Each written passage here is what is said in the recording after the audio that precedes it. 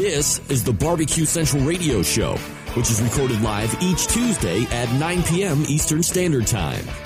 The BBQ Central Radio Show is being brought to you by the BBQ Guru, the original creators of automatic temperature control devices, now offering 4 different models for you to choose from. Rest easy knowing that the BBQ Guru is controlling your temperature so you can get on with your life. Visit bbqguru.com or call 800-288-GURU for more information. And by Fred's Music and Tasty Licks BBQ Supply, your online barbecue and grilling superstore. From cookers to grills, wood chips and chunks, and everything in between. Also be sure to try the Tasty Licks barbecue brand of rubs and sauces. Check Fred out online at tastylicksbbq.com. And by Stephen DeFranco Jewelers. Located in beautiful Willoughby, Ohio, Stephen DeFranco Jewelers is a family-owned and operated business looking to service the great folks of the barbecue and grilling world. Get free shipping and big discounts by mentioning my name and the term Barbecue Brother. Check out their inventory by visiting StephenDeFranco.com. And by Butcher Barbecue, with 30 years of experience in retail, wholesale, meat markets, food service, and customer service. Using that experience, everything they do and sell at Butcher's Barbecue comes from real-world knowledge.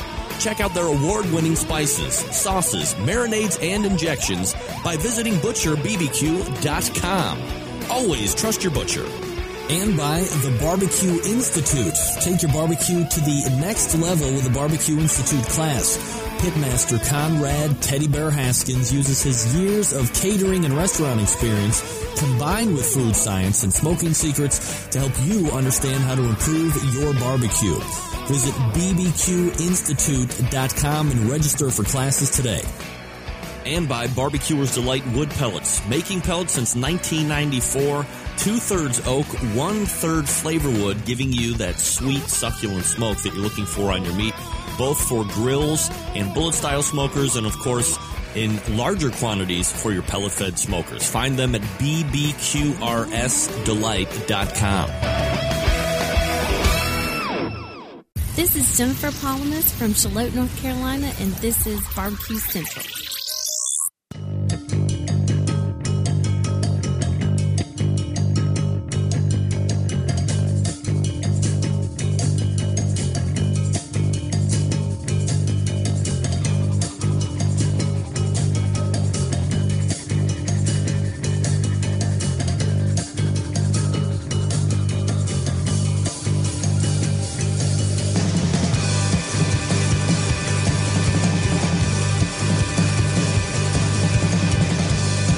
Live from Cleveland, Ohio, it's the Barbecue Central Show. All right, guys, let's get into it.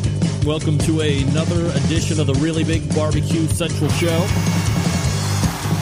If you want to jump in tonight, 877-448-0433. Email Greg at thebbqcentralshow.com. This is, of course, a show that talks about all things important in the world of barbecue and grilling. We originate from the Rock and Roll Hall of Fame city of Cleveland, Ohio. Recently was proclamated to be the barbecue capital of the North Coast, especially for this upcoming weekend as the Mark's annual rib burn-off. Rib burners will be in town, purveying their wares to the non-knowing, mass-consuming barbecue public. So if you are in town, Mark's is always a stop that a lot of people like to make if they're going to be around the neighborhood for some barbecue. All right, I am your program host, Greg Rempe. Happy to have you aboard here on your Tuesday. Let me tell you what's happening tonight. Coming up at 14 past the hour. We had her on 2 weeks ago. She will be back on again at 9:14, talking about her win at Memphis in May this year. Melissa Cookston, Yazoo's Delta Q. 2 and 3 years if you need them. 35 past the hour, friend of the show, Ted Reeder. We're going to be talking about the new book right here. I believe I showed this last week, if I'm not mistaken. Go to the product cam. Here it is, a Beerlicious from Ted Reeder. Sorry. Beerlicious from Ted Reeder. So we're going to be talking about that. And then moving into the second hour, somebody who I have been chasing for a little while now. Well, maybe not chasing, but definitely wanted to talk to in the competition world. Tim Grant from TrueBud BBQ. Looking forward to talking to him. 10:14 and then 10:35. barbecue legend and one of my favorite guys ever to talk about barbecue with, Eddy Maurin, will be joining us as well. So, huge show, in case you didn't know, in case you didn't sign up for the newsletter, do it. Go to the Barbecue Central Radio Network's homepage, which is thebbqcentralshow.com, and sign up for the newsletter. Go ahead. 500 spots left if you need them. All right. That's what we have. 877-448-0433. Survey Tuesday. Question number 1, because we're going to be talking about it tonight. Want to get your reaction. Who should be in next year, that's 2013, Barbecue Hall of Fame? Who should be inducted into next year's class of 2013? Question number 2. What's the most overused saying in the English language right now? Question number 3. Horse racing question. I know you were waiting for this. Will I have another? Win the Belmont and in turn the Triple Crown. Praying to the horse gods. Might get a outside shot interview before 3 weeks is up with longtime guest to the show and horse racing handicapper extraordinaire Harry DeHorse efforting that as well. So those are your Survey Tuesday questions. Who should be inducted into next year's Barbecue Hall of Fame inductee class? The most overused saying currently on the face of the earth in the English language. And will I'll have another when the Belmont Stakes in 3 weeks' time, and in turn, being the first horse in like 30 years winning the Triple Crown. I'll give you my takes on those beginning of next hour. All right, first and foremost, let me go ahead and show off my shirt from Matt Dalton and the guys at Left Coast Q. Nice. Always appreciate the team sending me their team shirts. Like I say, I will wear it. I will proudly display it right here on the show. So thanks to Matt Dalton, the guys from Left Coast Q, for sending me the shirt. I'm extra large. Email me if you want my shipping address, and I will send it to you so you can send me a free shirt. Always love that.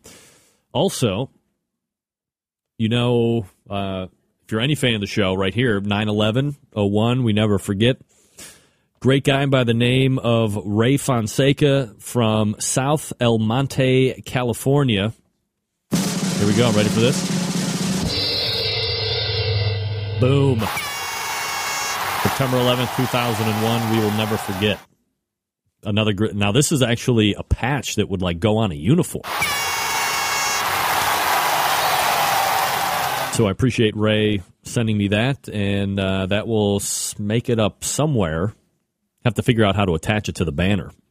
Or I might just put it on, like, a coat that I wear a lot. Because here in Cleveland, it does do cold things. Don G weighing in, Barbecue Hall of Fame, Mike Mills. Guess what? Mike Mills, already in. Don, pick again. Overused saying, that's a good question. We call that filler where I'm from because you're thinking of formulating an answer. Question number 3, that horse will win the Triple Crown. That horse, that's the best saying ever. I'll have another. Yes, I will. Thank you. Thank you very much. Dave Bosca, Henry Ford, what the F? Yes. Oh, right. Well, Henry Ford is in this year. Guys, next year. Let's think ahead. I know we're a little behind here in the barbecue world. Let's think ahead. Henry Ford is in this year. He is an inductee. All right, I got an email from a listener. This is from Lopez from Des Moines, Iowa. Hey, I know you don't like Brinkman, but for those of us that cannot afford a Weber Smoky Mountain or another kind of smoker, could you have someone that could help modify our Brinkman? Thanks. Enjoy the show. All right, Lopez, first of all, I don't know your financial situation, but I'm going to go out on a limb and say that Weber Smoky Mountains aren't really all that expensive when compared to a lot of the other barbecue smokers and cookers that are out there. You're looking at $300, probably less. You're not really going to have to do any type of modification to it. And the consistency that you're going to get from this cooker, the longevity, plus it is backed by Weber, one of the most superior barbecue and grilling companies out there in the industry, is second to none. QPR, that's what I live by when I'm buying stuff, when I'm looking at stuff in the barbecue and grilling world, which is quality, price, ratio. QPR, hands down winner, Weber Smoky Mountain. Now, Maybe you have the Brinkmann SMokin Pro, which is like an offset pit. Maybe you have the ECB, or what we call the El Cheapo Brinkmann, which is like the bullet-style cooker that wants to be a Weber Smoky Mountain, but it isn't. You can make modifications to make that cooker cook average or a little bit above average. But here's the other thing you need to consider. If you're going to be making modifications, maybe you don't have the tools, so you're going to have to invest money on getting some tools, or you're going to have to borrow something from a neighbor. B, you're going to have to get parts, so that's going to cost as well. C, you're going to have to allot the time in order to make these modifications and hope that you're doing them right the first time. So I think if you actually cost it all out, you include parts, you include tools, purchase of tools if you need them, wear and tear, labor. Never discount your labor, folks, because you do cost a lot per hour. And then, did you make the modifications correctly the first time? You're probably not at a break-even point, but it might only be $100 more at that point once you factor everything in. So I think it would be better to really bone out for that Weber Smoky Mountain if that's what you're looking at, or if you think that's kind of like the higher echelon. But again, I don't know your financial situation. $70 might be all that you really have to spend, and that's fine. You can make those modifications and have a Brinkmann, whether it be the SMokin Pro or whether it be the ECB Bullet style, and have those be very serviceable cookers because of the modifications that you make. Without them, a lot of people get turned off, and they really don't want any barbecue again. But Lopez, I appreciate you writing into the show. All right, let's look at the Hall of Fame 2012 inductees. Now, there's 3 categories that are included in how people are, or how this, I don't even know how the hell they're picking them, to be honest. I have a call in to the American Royal, to the guy that's supposed to be in charge of this. But there's 3 categories for Barbecue Hall of Fame inductees. Category number 1, Pitmaster inductees. That happens to be Johnny Trigg. Class of 2012 inductee Johnny Trigg of SMokin Triggers. There is a business/industry category. This goes along with Dave Bosca's nominee, Henry Ford. Made it, 2012.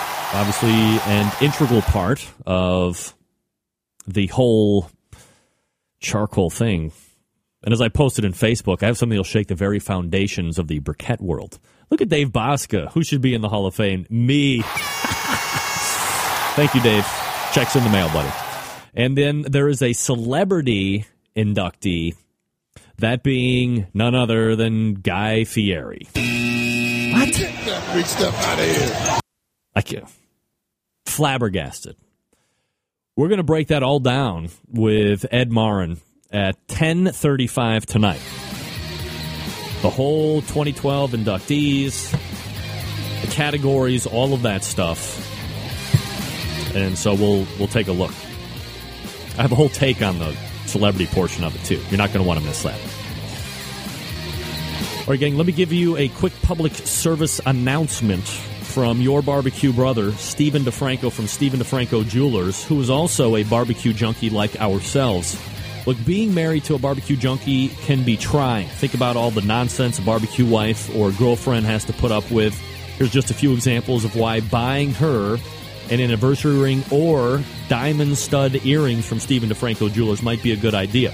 One, because you're always watching barbecue or reading about it in books, or you're listening to an online radio show every Tuesday from 9 to 11. You leave sticky barbecue sauce on the cabinet doors, and the silverware drawers, on the kitchen table, on the chairs, on the car, on the dog, you name it. You know, how many years has she been putting up with your debauchery and tomfoolery? Probably too many. Here's what you're going to need to do. Whether you participate in competition barbecue or you're just a backyard hack like me, taking care of your wife by showing her how much you love her with a beautiful diamond anniversary ring or diamond stud earrings from Stephen DeFranco Jewelers is just a ticket for allowing you to continue to mess up the kitchen with all your barbecue insanity. Now, you're probably thinking that treating her to a new anniversary ring or diamond stud earrings will break the bank and ruin the plans for a new grill or smoker. Incorrect. The diamond anniversary rings at Stephen DeFranco Jewelers start at under $500. The earrings, way less expensive than that. Not only does Steve have great stock quality, but if you go to StephenDeFranco.com, you can also see lots of great styles. And, of course, the really great low prices. And as always, Steve has a very special barbecue brother or sister deal just for you, and here's how it works. You go to the website, StephenDeFranco.com. and you pick out a new diamond anniversary ring, or you can look at the earrings as well. You call Steve directly. Ask for Steve, 440-943-2700. 440-943-2700. You tell him you're a barbecue brother or sister, he'll give you $50 off that additional discounted price of the diamond anniversary ring. Probably give you some extra special deal on those diamond earrings, too. And, of course, he pays for shipping all the time. All that money saved, you can take your wife out to a non-barbecue dinner. Treat her right, fellows. Treat her right, because she's the only one you got. StephenDeFranco.com, and then call Steve, 440-943-2700. Yes, you get one. You get two. My wife gets two because she's the wife of a barbecue host, which is even more insanity. StephenDeFranco.com. We're coming back with Melissa Cookston of Yazoo's Delta Q to break down Memphis and May this past weekend. Stick around. We'll be right back.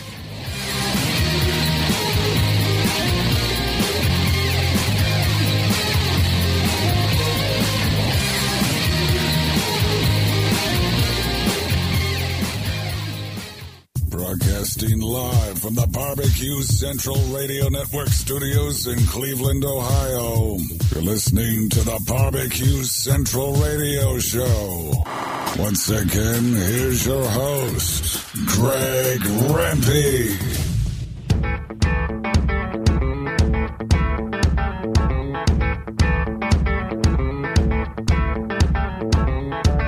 We're coming back 14 past the hour.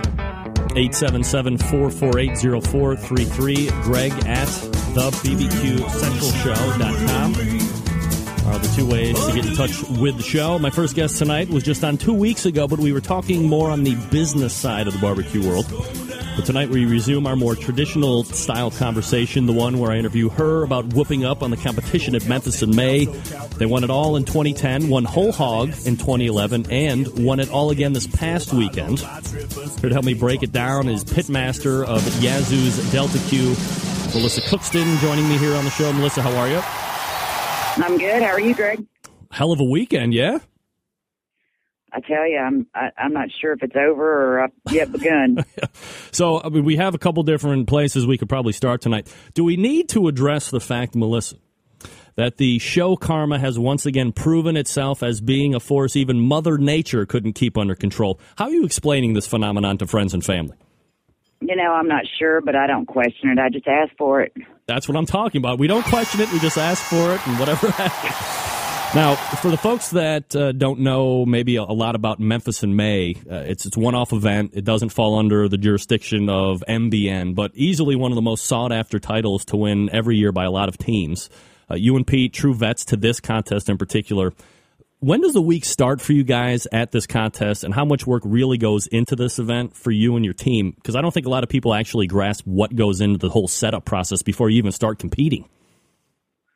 Yeah, unfortunately, I was a little behind this year. We had Guy Fieri in the restaurant early in the week, so I didn't get to load in quite as quick as I wanted to and had to kind of scramble midweek to get my stuff together.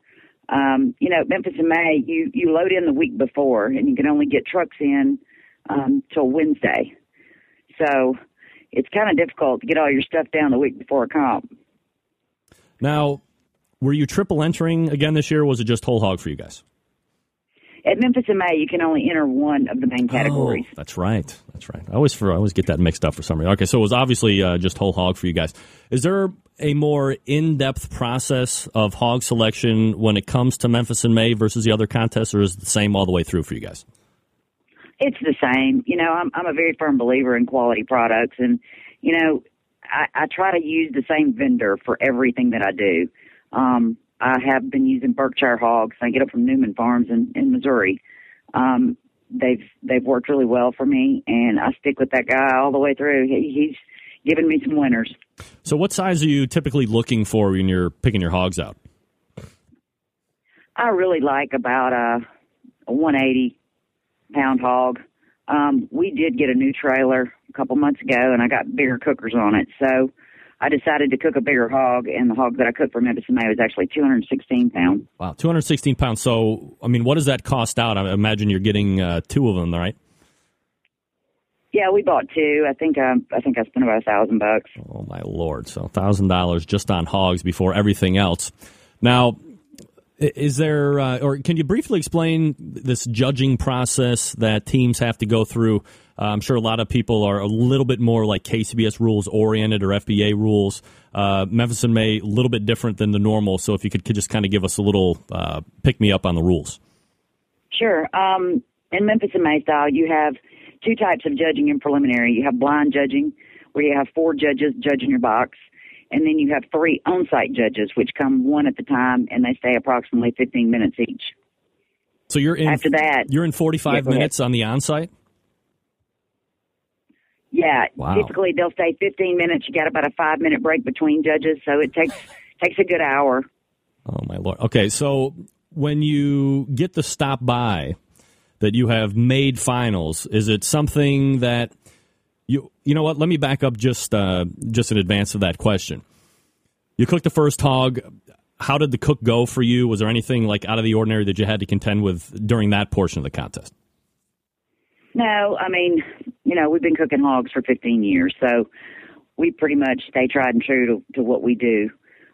So, everything came out as usual. It was a good hog. Now, I'm not asking for secrets here, but I mean, I would imagine you're putting down like dry rubs, but are you also like injecting, or do you fill like cavities up with liquid, or how are you able to keep, because there's so many different muscles and meats, and you got the loins and the hams and the ribs and all this other stuff to keep it all kind of cooking together and then moist.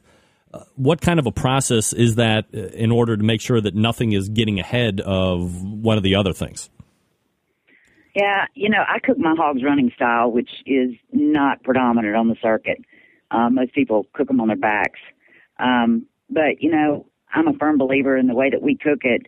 We can get more flavor to the meat. So we do a skinning process to be able to expose that meat, first of all. We do inject with a pork stock that we make from rib ends. And then we just put our rub on it. Put some yellow mustard on top of that and kind of massage that in. And believe it or not, we get so much more flavor that way than we would flipping it upside down. What kind of a cooking time are you looking at for these hogs? 22 hours on that 216-pound hog. Wow, 22 hours. All right, so big time investment. So the cooking process goes, just as normal for you guys. Is it something that when you're stopped by and you're told that you're going to be making finals that you're kind of coming to expect at this point, or regardless, is it always a nice surprise? Heck no, I don't expect it. Real? Do you now? Hold on a second. Don't be modest. I mean, we're old friends here. Everybody respects and they understand what you've done. You don't expect to make finals? I had already asked my mama after preliminaries. I said, "Mom, will you run me to the restaurant in about 30 minutes right after preliminaries?" I mean, I never expect to make finals down there. It's hard, and yeah, you got to have a good product, but you got to have a lot of luck involved as well. All right, so you make finals, and it's like game time number 2 because you have to go through a whole nother on-site evaluation. You have the second hog, all that other stuff. Because of the experience here and the wins that you do have behind you, do you feel that the judges might expect maybe a little bit more from you because of who you are, who the team is, and what you have accomplished in previous years? Sometimes I do. I really try not to pay attention, because there's always the negative naysayers about, what you've done, and they've done enough, and but every contest is individual for me, and I never expect to make finals. I'm always ecstatic when I do, and really I focus on what I'm doing, and, I've done several finals judging. Usually I sit and think a few minutes before finals judging, what point do I want to get across to these finals judges that'll make me stand out above all the others? Do you have, and I'm actually going to kind of tie in a question of the whole presentation process. Is it always a little bit different? Are you tweaking that presentation every single time, or do you have something that's kind of like quote-unquote canned, and then you're just making tweaks to that particular event or contest? I have certain things that I go over that the judges expect, like talking about your cooker, the fuels that you use, the cook time, those kind of things that I always go over. But I try to always talk about the cook this weekend.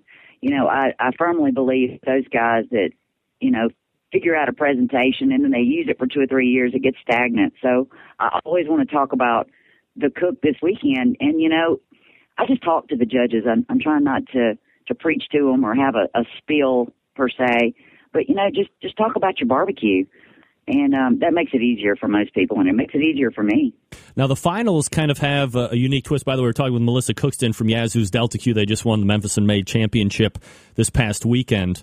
In the fact that John Wheeler from Natural Born Grillers, also happens to be your business partner at Memphis Barbecue Company, has finaled and won the ribs category. You know your hog was good. John has cooked some of the best ribs at Memphis and May for years now. And I'm not discounting Red Hot Smoker's shoulder by any stretch of the imagination, but this is just kind of a unique thing between you and John. How do you feel about your chances of getting overall considered who you're pitted up against? Yeah, I know my main concern was certainly John Wheeler and Wayne and Linda Booth with Red Hot. Out of the other 8 teams that finaled, I certainly wanted my business partner to do really well, but I know that he's a better salesman than I am. So I'm going to have to depend on my product to get me through, because he's one of those guys that just can sell an igloo to an Eskimo. And, so I'm really worried about his presentation, and I'm always worried about Red Hot shoulder. Melissa Cookston joining us here on the show. As you look back on it, Melissa, is winning the event this year specifically, is it like a relief for you and Pete, or is it something that, you guys will talk about 6, 7, 8 months down the road and fond revelry? I don't even really think it's sunk in that we've won yet, because I still kind of have to pinch myself every now and then. There's a big target, and I know that. I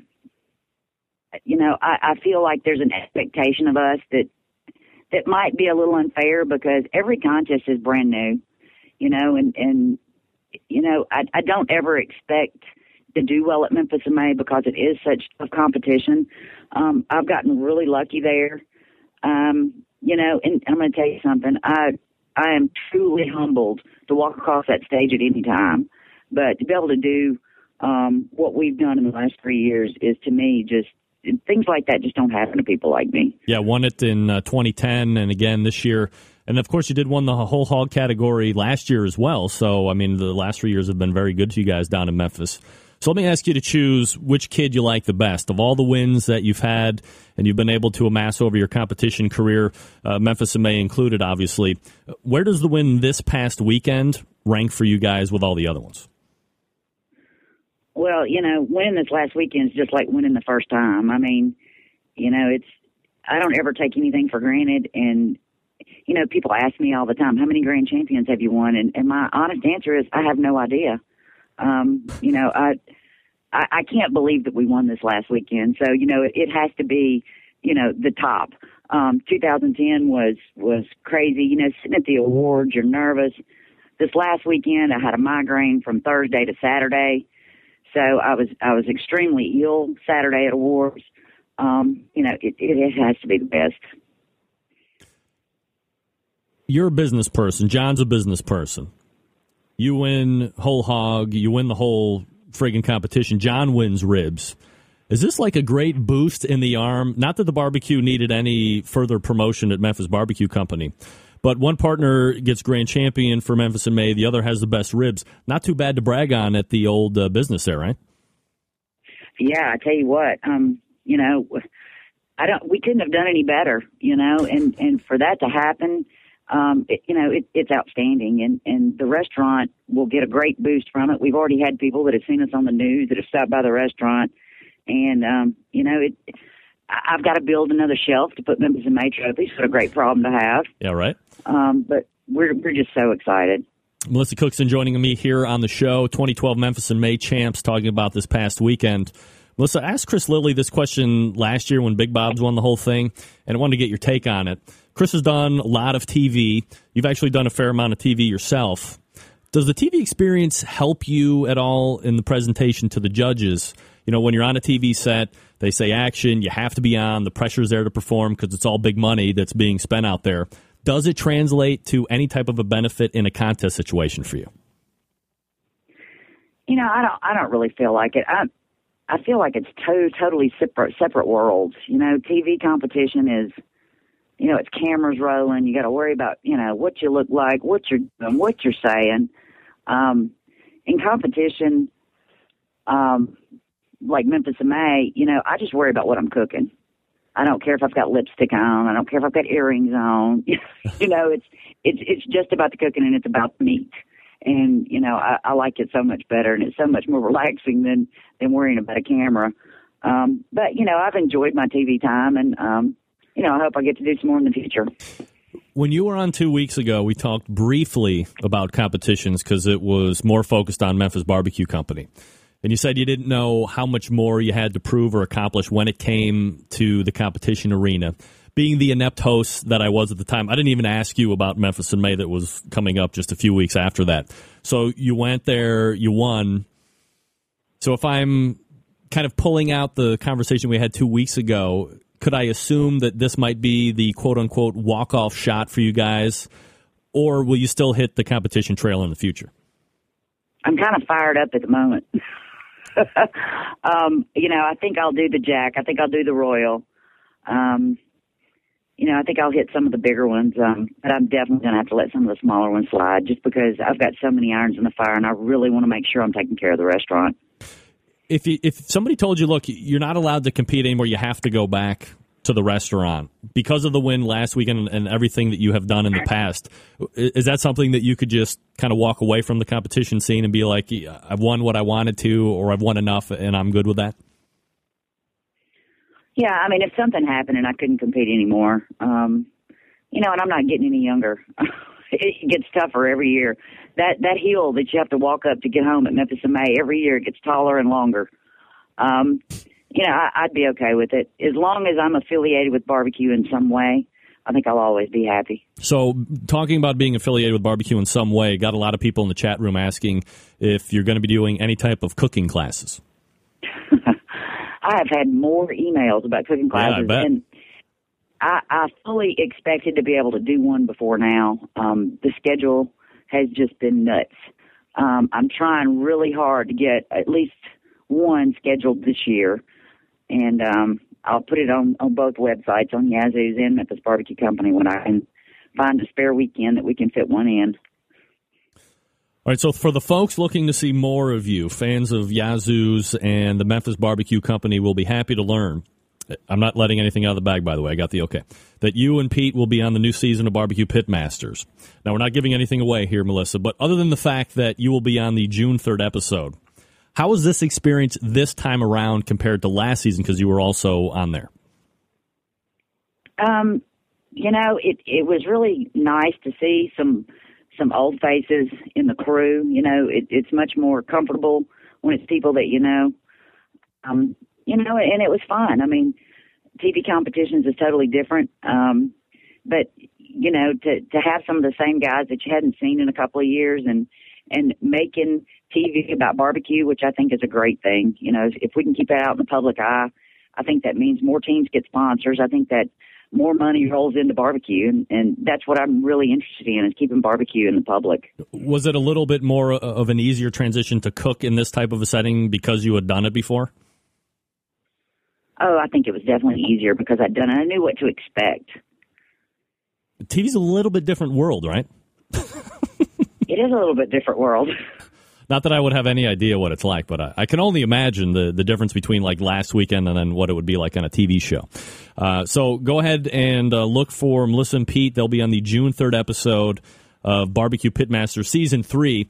Melissa, congratulations again on the huge win this past weekend. Pass those sentiments along to Pete as well. I got to get him on the show. Do you think he would ever come on and do the show with me? Oh, sure he would. All right, so we're going to have Pete on at some point, but pass again along the sentiments on congratulations to him as well. Always appreciate the time you make for the show. I know you guys are very busy, so continued success. We'll talk to you soon. Thank you, and keep sending the karma. You got it. There she is. Melissa Cookston, Yazoo's Delta Q, now 2 out of 3 years, winning Memphis in May. So I asked her, because when we were talking 2 weeks ago, and I had mentioned this, she did make a specific reference to saying, not that they were done with competition, but that she didn't really know how much more they had to prove, not to anybody, but it sounded like to themselves, that what else is there for them to win? And quite honestly, in a lot of instances, she is not incorrect. When you win Memphis BBQ Network Team of the Year as many times as they have, and in a row to some extent, when you've won the Memphis and May World Championship of barbecue as many times as they have, when you pretty much own, I don't want to hear about Myron Mixon anymore and being the whole hog king and all of this other stuff. If I'm showing up at a competition and I have money to bet on, is it going to be Melissa Cookston or the field with everybody else cooking whole hog, smart money is going to tell you that Yazoo's Delta Q is going to be the one that the majority of the people are going to be putting. That's safe money.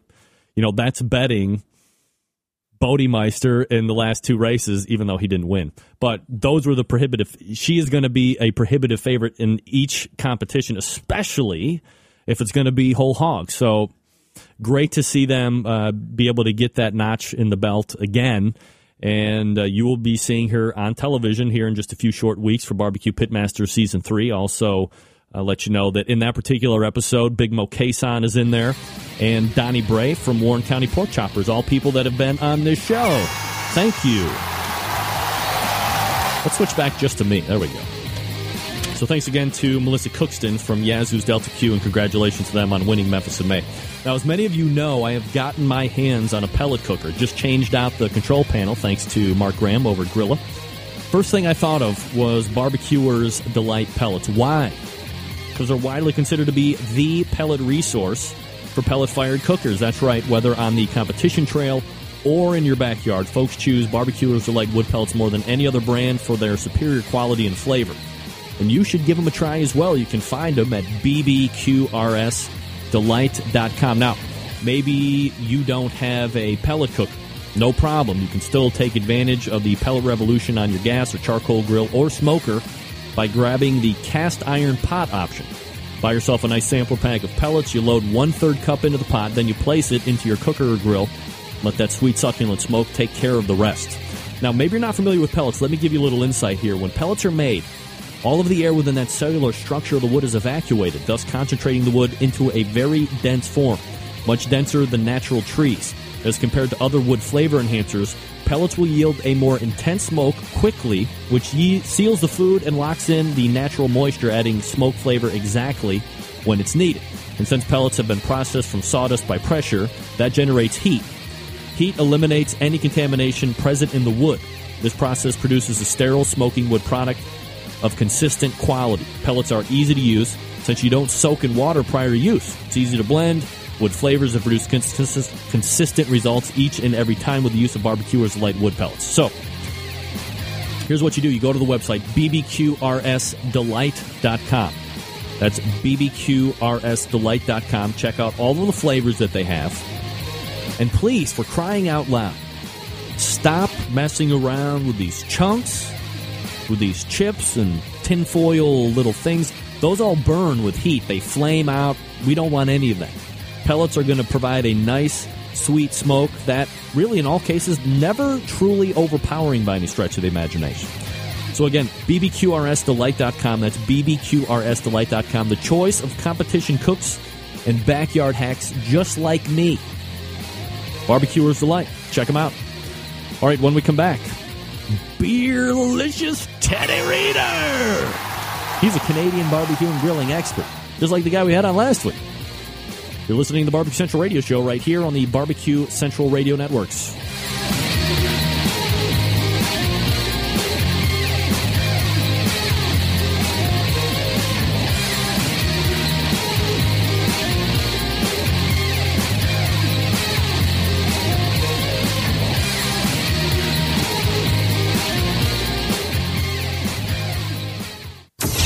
Get in the smoke. Call 877-448-0433 to get on the air. Now, here's your host, Greg Rampy. Big B, Moonshine Band, Suburban Waste Record. Let's go! I'm an outlaw. Give me 2 shots. We don't need a radio. Bring a jukebox for my outlaws. Bring me 3 shots. we can raise hell before the speed stops. I'm a whiskey drinking SOB. All right, we are back. Almost 20 till the top of the hour. Having to deal with a little bit of a TrueBud barbecue dilemma, but we are back at it. So no worries on that. My next guest, a show regular, a fan favorite, a news book, Beerlicious, was just released 1 week ago today. Here to talk about it. Friend of the show, a barbecue and grilling expert, Ted Reeder, joining me here on the show. Ted, how are you, buddy? Good, Greg. How you doing tonight? Oh, man, I am absolutely fabulous, Teddy, as I know you are. Where are we finding you tonight? You're a world traveler all over the place. Where are you at? We are in Ottawa, Ontario, Canada. Come up here to do a bit of a press tour starting tomorrow morning in the Ottawa Valley area, and then head off on to Montreal, and then back to Ottawa Friday night for a gig here, and Saturday make an appearance at a local Smoke to the Bone barbecue competition here in the Ottawa Valley, part of the Canadian Southern Barbecue Association.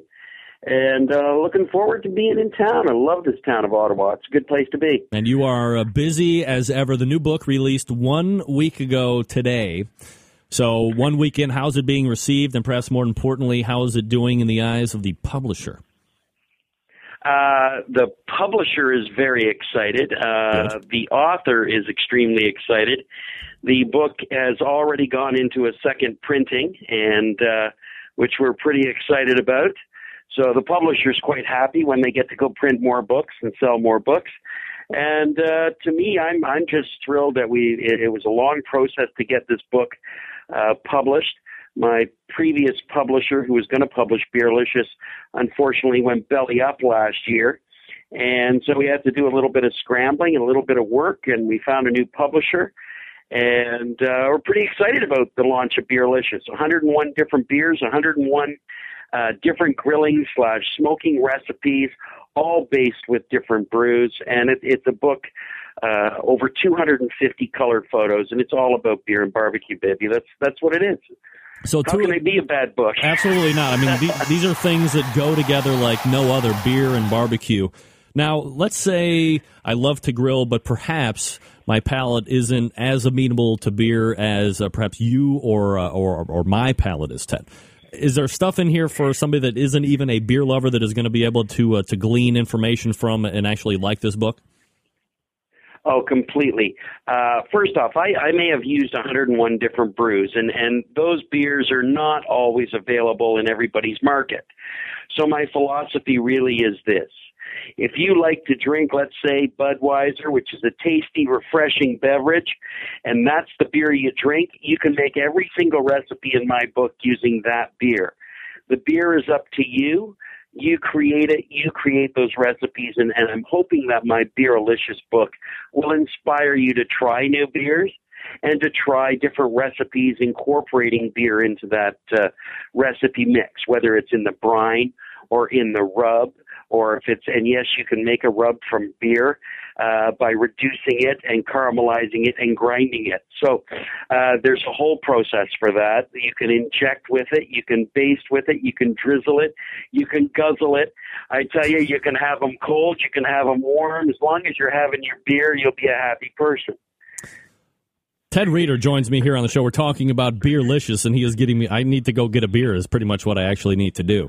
Now, look, Ted, I'm sure it goes without saying that perhaps the drunken steak recipe on page 109 from some no-name internet radio host and his mother credit might be your most favorite guest recipe submission ever. Or is that, is that just a rumor? Are going wild for the Greg Rempe. London broil, yes, it's you know, Greg, I got to say, not only to you, but to all the friends, my barbecue friends that have contributed a recipe, from Steph the Grilling Gourmet to BBQ Barbecue. There's a recipe from you. Dr. Barbecue wrote the foreword and has also given me a recipe, and so many other friends and family that it's a book really that comes together. It's not just my book, but it's friends that are in the barbecue game and love beer and love barbecue. And so I'm excited to be able to share your recipe with my fans out there and get them to know who Greg is and the Barbecue Central radio show. it's awesome, man. I Thank you. I certainly appreciate that.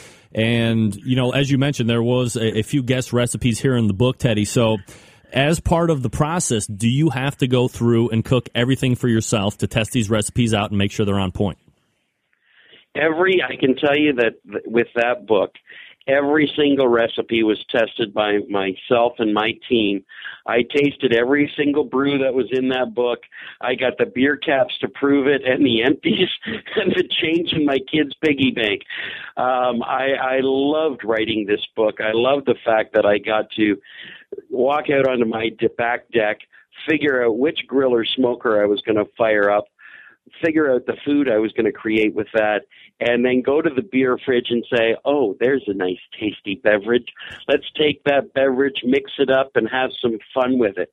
And whether it be the Greek-style baked potatoes, which are injected with beer and butter, served with grilled chicken tenders and drizzled with like a beer dressing. Oh. I mean, that's just one of the ones in there. There's the Beerlicious cake, which is a plank box baked red velvet cake, that in that red velvet cake we use beer, and we actually use my Crazy Canuck barbecue sauce as part of the recipe to bake a cake on your grill. We've got planked beef Wellington. There's grilling recipes. There's smoking recipe from my butter-basted, injected big wheel brisket to pulled pork to ribs. It's just a fun book, and I just want people to be inspired to go out to their grills, to go out to their smokers, and fire it up and have some fun. Crack a cold one. My philosophy comes down to this. You get one beer for every 15 minutes of grilling time. You're going to grill a steak, takes 15 minutes, you get one. Beer can of chicken takes an hour and a half, you get 6. Smoke a pork shoulder takes 12 hours, you get 24 plus. Keg! It's awesome. It's just crazy. So it's a fun. I'm excited about it. And this summer, I just hope everybody can get out there and love barbecue the way I love barbecue and just enjoy it. There's lots of competition, but really the best competition is against yourself. When you cook up that meal and you go, wow, that was fantastic, and your family and your friends are just going, yippee-ki-yay. Absolutely. Ted Reeder joining us here on the show. TedReeder.com, the website, as you can see on the video side. Also, you can find his book, Beerlicious, on Amazon as well. Ted, you've penned roughly, 759,000 books to date or something like that. Each one a little bit different as far as how it comes together. Do you have a formula at this point for putting books together, or they just kind of flow out of you? They just flow. There's no set formula. It's really, I get into the groove, I figure the topic I want to talk about, and then I just go to my grills and my smokers and I fire them up and I start cooking. And sometimes I get in a groove. I can tell you that The Complete Idiot's Guide to Smoking Food, that book that I wrote, took me about 10 weeks of solid typing and writing and testing every single day, 7 days a week, 12 to 14 hours a day. And it was a fun book to write. But for me, it's once I smell the smoke coming off the grill or off the smoker, I'm just a happy guy, man. Then it's about flavor. And there's no rules. Absolutely. Not with Teddy. There's no rules. It's just right. Just like the Outback Steakhouse. Now, I'm always interested a little bit in as far as how business works. So, you're pitching ideas to publishers. Do publishers ever come back to you and say, hey, we're going to give you this idea, and then they're asking you to develop something around their concept to bring to market? Yes, that's happened quite a few times with my business. And I've written books that aren't even under my name, that I've written for other companies that have wanted a book that can help them promote their business and their brand. So it'll vary. Often, though, for example, like my burger book, it was a third in the series, and my publisher said, Napoleon wants to do another book. What do you want to do? What's hot? What's trendy? And it was like, well, burgers are trendy. Let's do a book about burgers. And so it becomes a collaboration. But really, I'm right now I'm enthralled in the world of beer and barbecue, and there are far too many brews left for me to taste. So I think I at least have a Beerlicious number 2 in me. Oh, the best news I've ever heard in a long time. Now, look, Ted, I'm not asking for particulars here. Feel free to share as much or as little as you want with this question.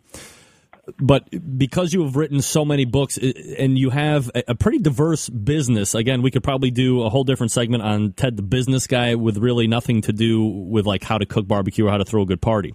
Is the book writing portion a pretty lucrative revenue stream for the Ted Reader brand, considering all the other stuff that you're into? Yeah, it does pretty well. But really the best part of the books is from a promotional aspect, that we keep my name and my brand of what I'm doing out there. But the way of the world right now is that it used to be good. You could write a book and it could last 2 or 3 years.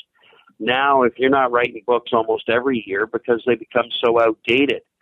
But with me, it's a great consistent vehicle from a promotional perspective, but it's also my restaurant. It's my way to say, hey, this is what I do from a grilling perspective or a barbecue perspective. And I get that out there and I share those recipes. I have no secrets. You want to know how to cook something?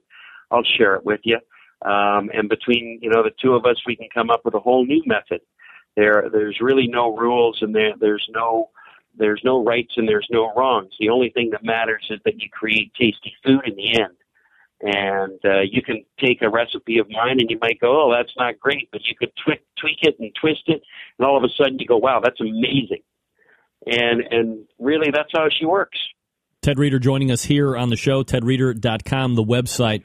Ted, we got a couple minutes left. You've counseled us many times on throwing a good party, encountering the pitfalls one can come into if you're not planning properly up front. Memorial Day here in the States is nearly upon us this weekend. Do you have any favorite recipes to share with us as we enter what most hacks would call the grilling season? Oh, yeah. We just had our long weekend this past weekend here in Canada, and our what we call the May 2-4, which really coincides with a case of beer. And because Canadians love to drink beer. We do enjoy our beer. But for me, it's I love a good steak. And I think taking it easy on your steak, cooking it over hardwood charcoal, if it's a nice thick steak, to put a good sear on it and then cook it a little bit indirect, drizzle it with a little beer, and all will be wonderful. The basic stuff like burgers and dogs, especially if you're having a party and you've got friends and family around, slow it down. Don't rush it. Make your burgers from scratch. If you're doing these hot dog or sausage, don't cook them on high heat. They stay moist and juicy and plump and delicious if you cook them on a little lower temperature for a little longer period of time. But I just did, and I'm going to post this up on my Facebook in the next few days, a hot dog for a new client of mine. And I call it the croque monsieur hot dog, where you take the hot dog bun and you dip it in an egg batter and you fry it like French toast. Oh. Then you put like a sweet or spicy mustard on that French toast. You put your hot dog. You top it with shaved Black Forest ham, and then you top it off with shredded Gruyere cheese. Ooh. And that is a wicked, wicked dog. If you want to put some fire-roasted tomatoes in there, make a little salsa, it adds a nice twist to it. And that's really just about, having fun with a hot dog. So anything you're cooking, just take your time. That's why I love having Ted Reader on, because he's coming up with things that I never would have thought about myself. Beerlicious is the book. It's out right now. Go grab yourself a copy and reap the rewards of the great recipes included in it. Teddy, as always, I appreciate the time. Thanks for coming on tonight. We'll do it again soon. You got it, Greg. Thanks so much. And everybody, just keep your fires nice and hot, and don't forget your beer's icy cold. That's right. Some of the best advice we've gotten all day. Keep the fires hot and the beers icy cold. John Dawson. The picture of Ted Reader looks like Stephen King on a 3-day bender. Hey-o! Maybe a 10-day bender. Ted Reader. I could talk to that guy for hours. He's always... Guys that make cookbooks, the bloggers, Ted, Ray Lampy... the guys that I talk to, the thing that impresses me the most is the creativity, the constant drive to find something to one-up a traditional something or other. Like that hot dog. What? Gang, take your barbecue to the next level with a Barbecue Institute class from pitmaster Conrad Teddy Bear Haskins. He's going to use his years of catering and restaurant experience. He's going to combine it with food science and smoke secrets. And he's going to help you understand how to improve your barbecue. Backyard barbecuers and those folks who want to open a business drive and fly in from all over the world for the Institute's small, friendly, informative class sizes. The Barbecue Institute has a full schedule of classes in Texas going on right now, covering everything from a short fajita class to an all-day class on how to smoke the classics like brisket, pork, ribs, chicken, all that great stuff. And the premier class in the premier class of the year is coming up June 2nd and 3rd at the McKinley Springs Winery in Prosser, Washington State. Set in the beautiful Horsehaven Hills, AVA. This is Conrad's favorite location to teach barbecue. In addition to the menu listed on the website, there will be an additional side and Dutch oven dessert. As I've mentioned here over the last month, the special unannounced bonus will be Whole Hog Sunday.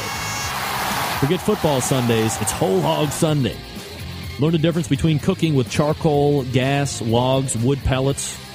They can all produce amazing results, yet all require a different route to get there. Learn the practice, the practical secrets, and the food science on the methods to get you the best results for each heat source. Now, when not teaching classes on the weekends, Conrad is conducting private classes and corporate events from coast to coast during the week. He also founded OPBBQ.com in 2004 and still barbecues for troops and wounded warriors. Make your next off-site event really memorable. Have a Barbecue Institute off-site party. Show your employees you care with the very best barbecue money can buy. They'll be talking about it for years to come, no doubt. For details on the Barbecue Institute classes, visit bbqinstitute.com. That's bbqinstitute.com, or check their Facebook page for the very latest news and pictures. That's bbqinstitute.com. Pitmaster Conrad Teddy Bear Haskins.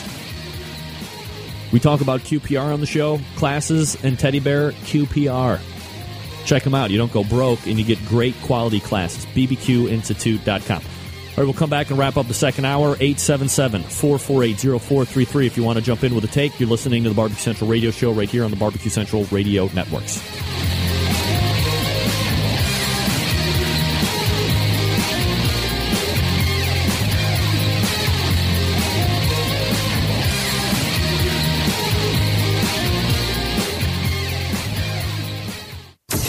Big name interviews, advice on cooking brisket and ribs, and the only host willing to share his honest opinion on all things important in the world of barbecue. It's the Barbecue Central Show.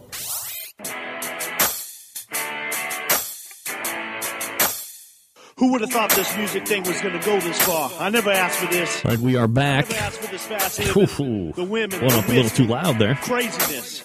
There's whiskey Okay. in my soul. Phone call. I'll take a phone call. Hey, Bernie, go. We go to area code 626. You're on the Barbecue Central Radio Show. Who's this? Hey, Greg, this is Raymond from South Almani. Raymond! What's up, brother? Hey, you like that patch? That patch, it was funny. You mentioned that. I was just going to say, Ray emailed in, said I love the patch. Man, easily 1A, 1B. When I got the sticker that's up there on the banner behind me, this one is going to find a home there as well. And words can't express how happy I am that you gave me the patch. I really appreciate it.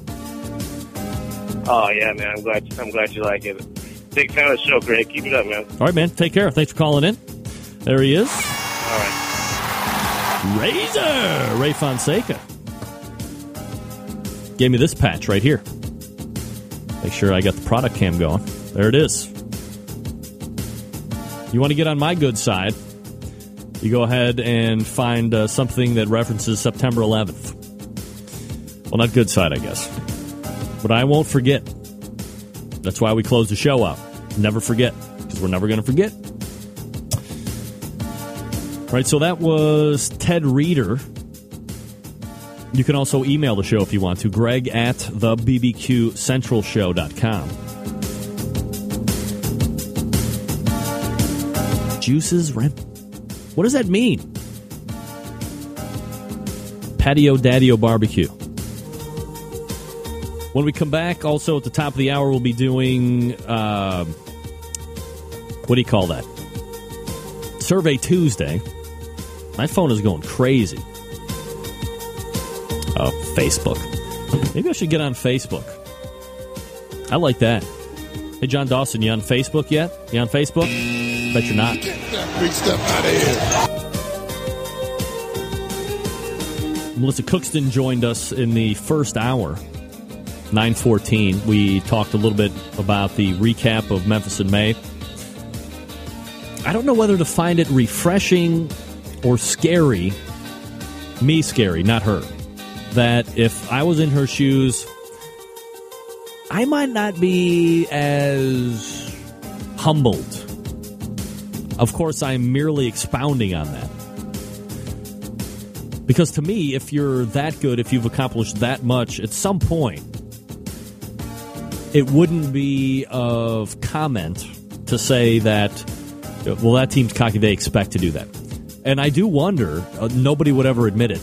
No names, please. But judges that do Memphis and May competition, because of what they've won, because of the president they've had over there, 7-10 years now running, do they judge them more harshly? Do they expect more out of them because of who they are? It's human nature. I couldn't sit here and say that wouldn't happen. And I wouldn't be surprised if it happened. But for them to knowingly go into the fact, going to kind of a hostile environment. The bullet is on their back. People want to beat them. People don't want to see them win. They just want to say, well, we finished ahead of Yazoo's. And for them to continually put people in the rear view is a pretty solid accomplishment. So we'll see if they go back and try and make it 3 out of the last 4 years. They won it in 2010.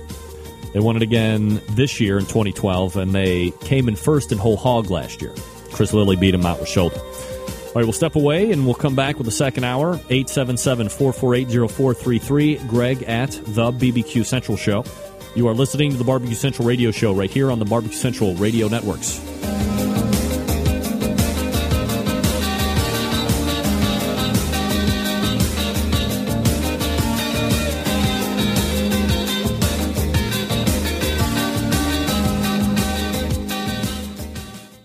This is Bobby. And this is Jennifer. And we're from Cleveland, Ohio. And you are listening to the Barbecue Central Show.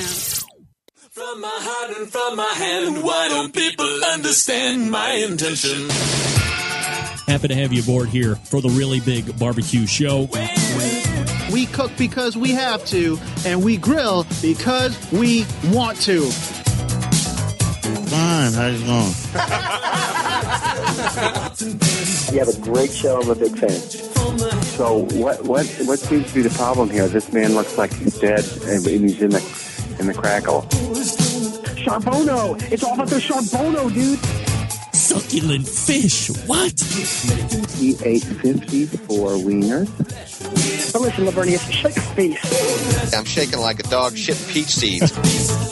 You could use it to fight off creeping marauders looking to take your steaks off your grills. I just like being anywhere with Junior, Senior, and Diva. Sounds like a whole other type of movie. Wow. Yeah, really. Keep it hot, keep it clean, keep it lubricated. We have top men working on it right now. Ooh, top men. All right, hello. Just like that, we're in the second hour, ladies and gentlemen. Thanks again to my first hour guests, Melissa Cookston, Yazoo's Delta Q, and Memphis Barbecue Company. The restaurant website, by the way, is MemphisBBQCO.com, MemphisBBQCo.com. ICBA. I think I always say that wrong. I think I always say IBCA. Oh, wait. Okay, I was right. Never mind. Never mind, Roger. Thought I was wrong. We talk about show karma all the time. Melissa Cookston doesn't question it. You know who else doesn't question it? Gone Hoggin' Barbecue Team Grand Champs, Middleton, Delaware this past week. Heading back to the Jack, baby, yeah! Double horns. That a boy. That a boy. All right, Survey Tuesday questions. Go ahead and answer as you wish. Who would you like to see inducted into the 2013, that's next year's, Barbecue Hall of Fame? Question number 2. Most overused saying in the English language currently. Question number 3.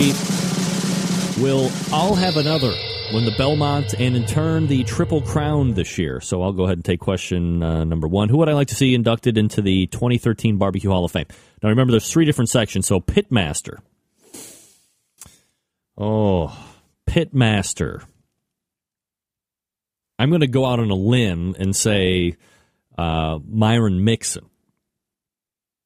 I would imagine that he is going to be inducted next year. And here's why I say that. Not because he's on TV a lot or that he is the poster child for TV barbecue, as it were. But when Myron was really out competing, I don't think anybody was really at his level. And by level, I mean this. Myron was the only one, at least in recent memory, that Willingham already in the Barbecue Hall of Fame. Guys, do your research first. Do a little show prep before you come into the chat room. Willingham already in. Myron was the only pitmaster that would go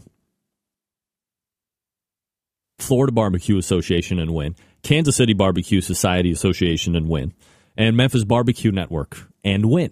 So he was crossing over a bunch of different platforms and winning in all. He wasn't just competing and sucking ass. He was competing in all 3. He was winning in all 3. So to me, regardless of how many championships he's won, the fact that he would go into 3 different styles, 3 different platforms, and win is enough for me. So I see Myron Mixon in the Hall of Fame next year.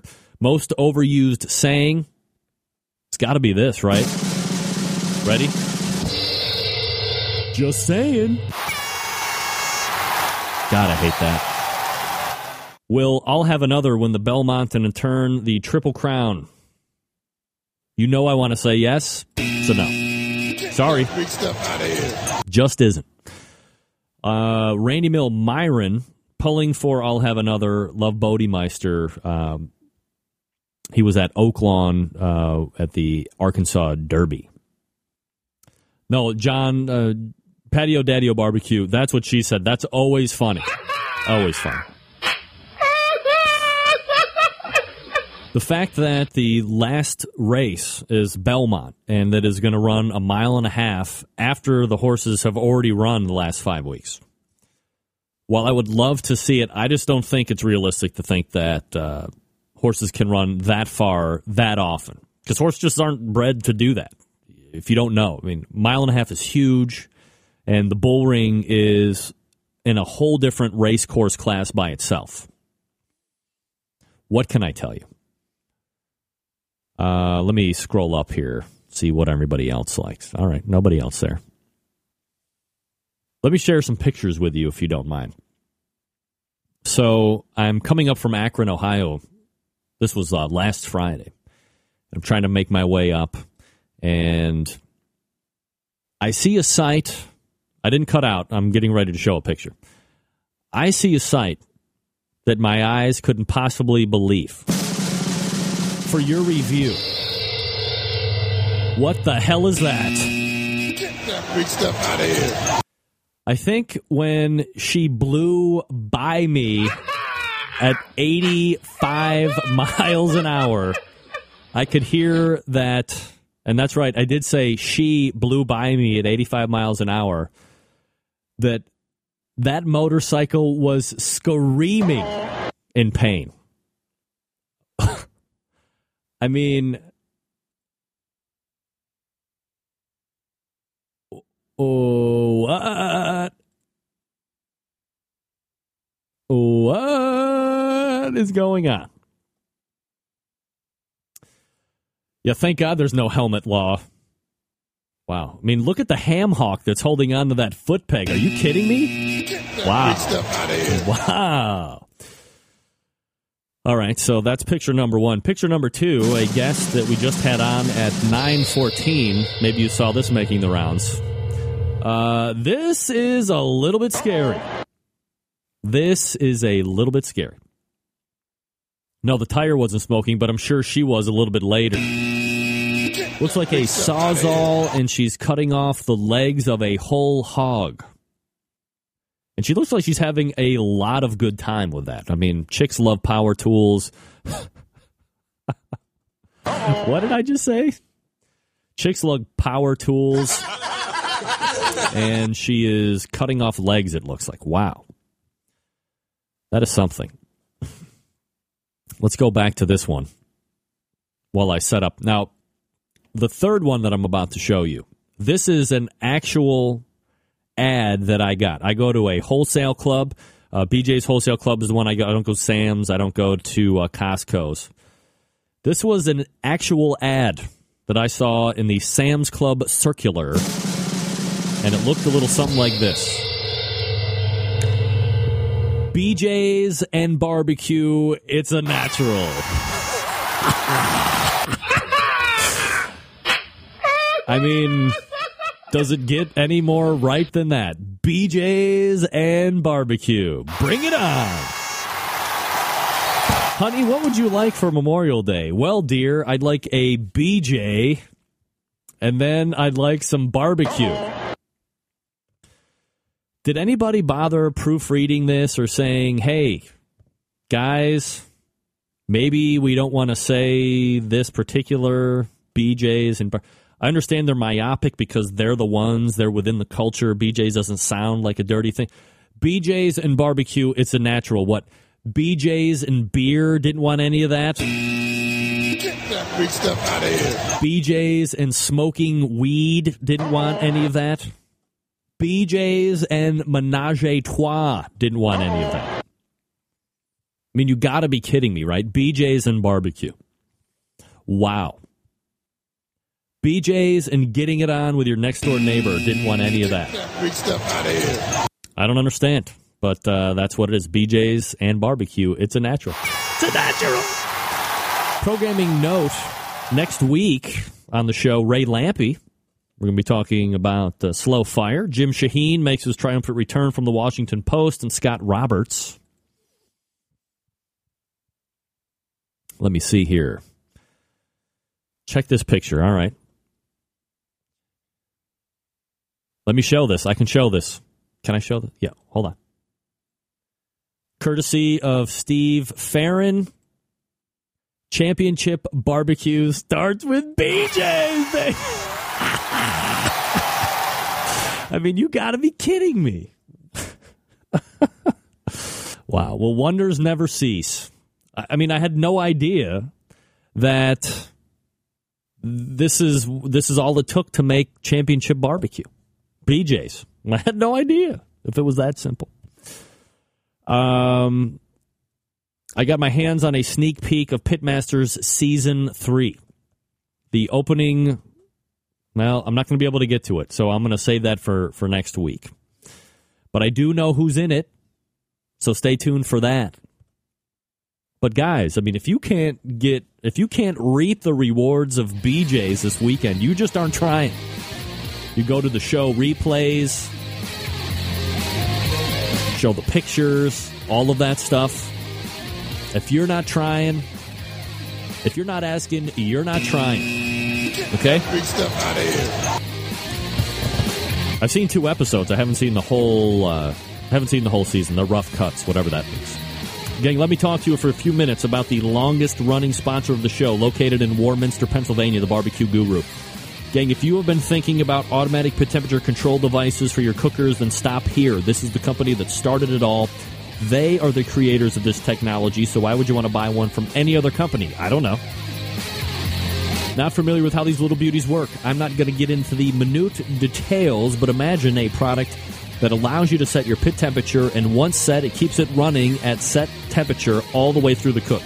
Sound too good to be true? It's not. This is real life. You can take advantage of this technology today. Now, maybe you're a busy working professional. Perhaps you are constantly on the run with kids, doing errands. Quite frankly, you just don't have the time to sit around and tend pit temperatures.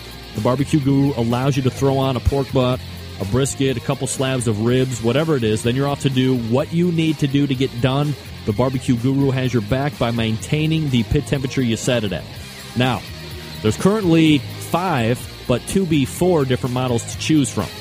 So you know there's one that's going to fit your budget. We have the newest one that was just released a couple weeks ago, the CyberQ Wi-Fi.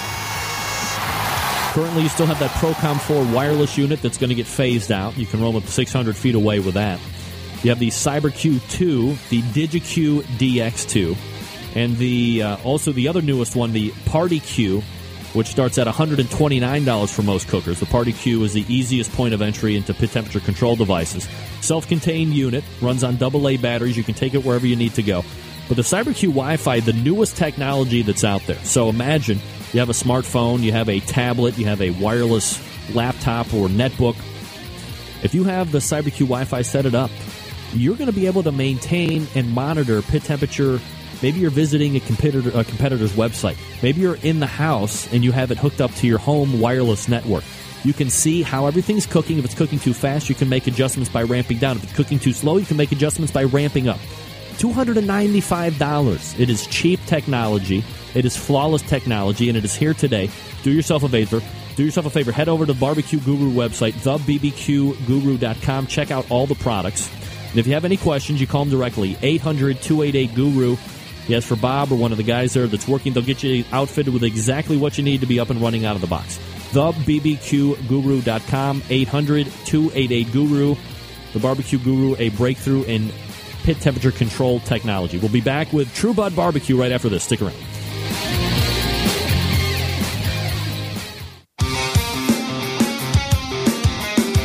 Broadcasting live from the BBQ Central Radio Network studios in Cleveland, Ohio. You're listening to the BBQ Central Radio Show. Once again, here's your host, Greg Rempe. All right, welcome back. 14 past the hour. 877-448-0433. Greg at thebbqcentralshow.com. Those are two ways to get in touch with the show if you want to do it. My first guest in the second hour have been cooking very well. 2 weeks ago, they took a GC this past weekend, third overall out of 78 teams at the Great Mall American Barbecue Systems Olathe Barbecue Contest in Olathe, Kansas. Currently ranked number 1, KCBS Team of the Year standings. We race over the hotline and grab Pitmaster of TrueBud BBQ, Tim Grant. Tim, how are you, buddy? How you doing, Greg? I'm doing fine. Oh, great. Glad to hear it, Tim. I appreciate you making time for the show tonight. Before we get into the contest this past weekend, for the folks that might not be as familiar with Tim Grant and TrueBud BBQ, how do you get messed up in this whole wild competition barbecue thing, Tim? Well, I started out about 2002 and just started a team to bring my friends together, and hence the name TrueBud. We grew up calling each other buds in high school, and I was one of those teams at the Royal that had like a big band and big party, and we just did that once a year. And then it kind of got to the point where we were always the team that we were first out of the parking lot, and 1 year, I don't remember if it was 05 or 06, but we got a call, and we placed 14th in pork, and we'd already hit the road. So I think when we realized that, we started to think about, well, maybe we should stick around and maybe we should take this a little bit more serious. That Royal contest turned into doing a 2 or 3 a year, and then in 2010, we decided that we really wanted to get serious about this. Is there how many team members do you have, Tim?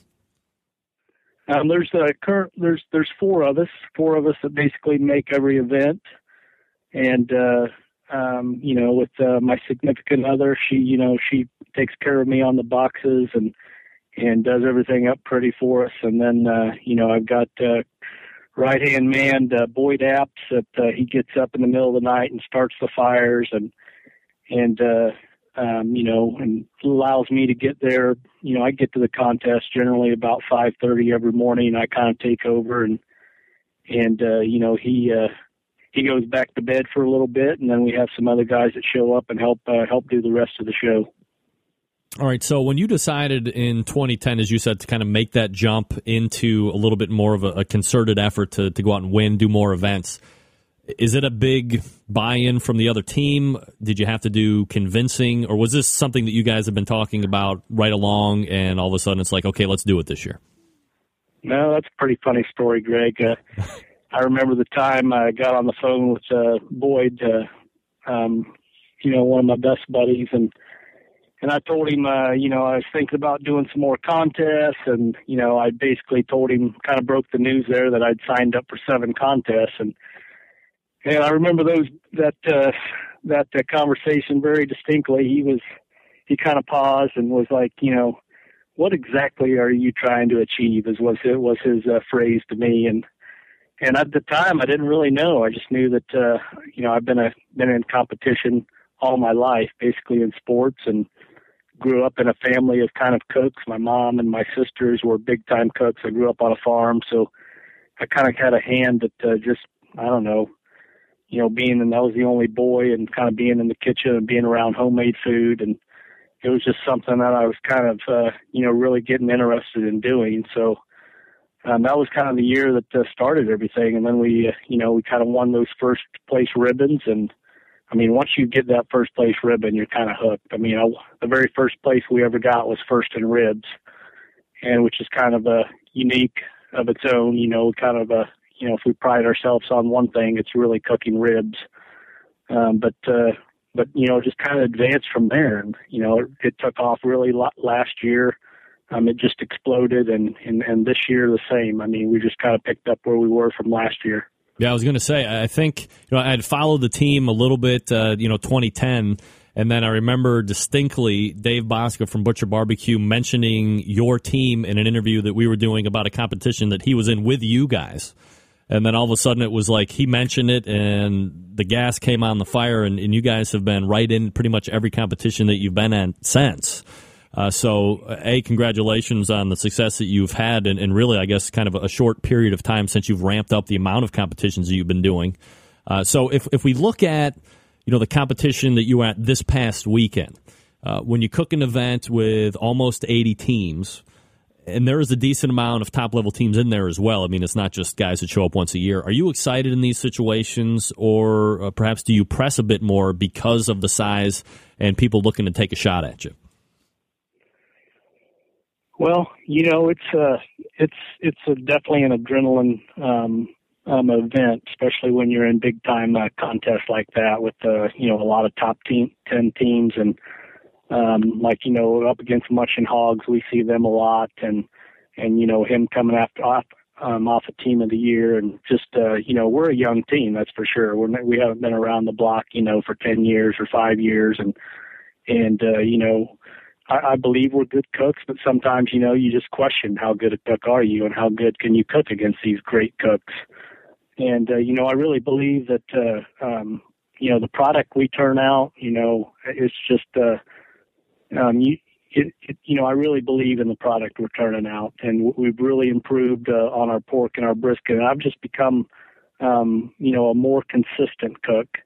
And with my guys on my team, I mean, we all kind of know what we're doing and who's doing what. And we just kind of, one thing that I really believe that we do well is consistency. I've got a book. If I were to ever say to a tip for any team, I write everything down, and I take notes, and I make sure that we're right on schedule. And if you're not on schedule, and if you get off track, it's so easy to get distracted. And if that happens, I mean, that can throw a whole cook off.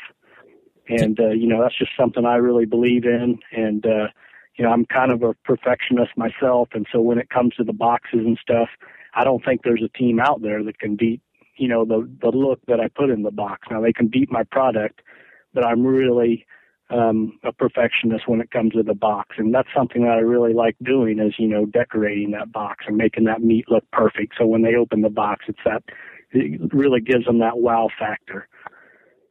Tim Grant joining us here on the show. TrueBud BBQ, currently ranked #1 for KCBS Team of the Year, and we're talking about the Great Mall American Barbecue Systems Olave Barbecue. That's a hell of a name there for that competition. Anything out of the ordinary this past weekend that you had to deal with, Tim? Not, we had to deal with a bunch of wind. It was a little bit out of the ordinary. We had some pretty strong wind that was blowing everything all around. But, one thing that's good for us, we're cooking on a Jambo, making sure it's covered up and the doors are blocked and stuff. I mean, that thing's pretty, it's right on. It's money as long as it's, got a fire in her. I mean, I basically call her Black Magic. I mean, she just does everything I really ask her to do. And other than that, these big contests when we go up against these teams, if I feel that I can really be consistent across all four meets, I've got as good a chance as anybody. All right, so let's go ahead and dive into the meets a little bit more in specific, and we'll just call them out like they do in competitions. We'll kind of go over them. So you chicken always called out first. You end up getting a 13th in chicken. Were they calling out top 10 for categories, Tim? Yeah, they were. Okay, yep. So you don't get a call, but you end up 13th, so you're just outside the top 10. As you are kind of turning in the chicken, are you a team that is going to taste every turn in, or do you just taste some and you run others? Where are you at on that? Well, on the chicken, if there's two products that I feel like we can really cook, it's chicken and ribs. And I feel like, if you don't get I really feel that the chicken and the ribs go together for me. And if I get a call in chicken, I'm generally doing really well in ribs. And so when I don't get a call in chicken, I'm kind of concerned because, we turned in some great chicken. I mean, we had 3 180s last year in chicken. I just feel that that's kind of the starter. And if you don't start out well in chicken, you're playing catch up. And I feel a lot of times that, if I'm not doing well in chicken, my ribs has got to hit really good. And I kind of bring up the rear on the pork and the brisket. Sometimes I hit it and sometimes I don't. But I've really been being more consistent on those meats. But yeah, I was when I didn't get called in chicken, I was kind of concerned. All right, so as you said, you're going to have to pick it up in ribs, which you did. So you get second overall out of almost 80 teams. Were ribs on point? Did you think you got lucky, or did you think you should have won that thing? Well, you know what? When I turned those ribs in, I wasn't happy with them at all. And I just, the rest of my team, they thought they were great ribs. But, when you cook so often, I mean, we're cooking every weekend. And, I'm really fine picking, how good they are. And there may be just little substances here and there that I may not like about them. But, generally, they must like the taste because, I've been doing extremely well in ribs and you're right. I mean, ribs are the best thing that I can cook. And, so, they weren't what I thought was perfect, but, I was hopeful that we'd do well in them. Tim, are you like a lot of other pit masters where if you are tasting ribs, for instance, and you said you didn't really like them, does that typically turn around and you get a higher score than you thought? It is. I mean, I don't know how many times I've been, I've been at a contest before and they got to the top 5 and heck, I'm sending out a text. I remember this one contest in particular. I'm sending out a text to my gang, no call in ribs, and we ended up winning ribs. So, I mean, it's just sometimes, what you think is not good, it just doesn't work that way. And then sometimes when you flat out think you nailed it, the judges might think differently. All right, so we look at pork now. So you get 17th overall. So again, if we're looking at it as far as echelons of percentage of where you rank for overall out of 80 teams, 17th is great. I'm sure a lot of teams would take that every day of the week. But lowest call out of all the 4. Is pork a struggle for you? Was it just off this particular weekend? What was going on with that? I thought the pork was the best thing we cooked that weekend. So that kind of tells you, what I know. But I honestly would have ranked my ribs the last, and I would have ranked my pork the best. When I turned that box in, I thought it was very moist. I thought it was a great flavor, and it was definitely I nailed it in the box, and it just didn't hit for me. There could have been a lot of great pork cooks there. I don't really know why they didn't like the pork, but pork's been up and down for me. I either hit it or I don't hit it, and I really can't tell you why. It's just kind of me trying to figure that out. And then you get a seventh place in brisket, so another top 10 call. As you're called for third overall, are you happy with the finish? Do you feel like that you and the team might have left something on the table that you could have taken an RGC or a Grand in Olathe? I mean, we were ecstatic about third when we knew we got called twice. I mean, we beat a team that had a 180 score. We've done this before. We've gotten a number of third places this year with 2 calls. It kind of tells me, how just the consistency of what I'm cooking. But I mean, we were actually hoping for a top 5, and they called a couple other teams that we thought that had beaten us. I mean, we were really surprised and actually very happy with third place.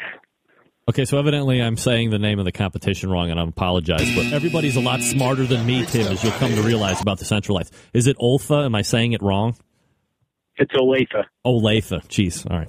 Let's just call it Tim Smith, Kansas. How about that? That's better for everybody.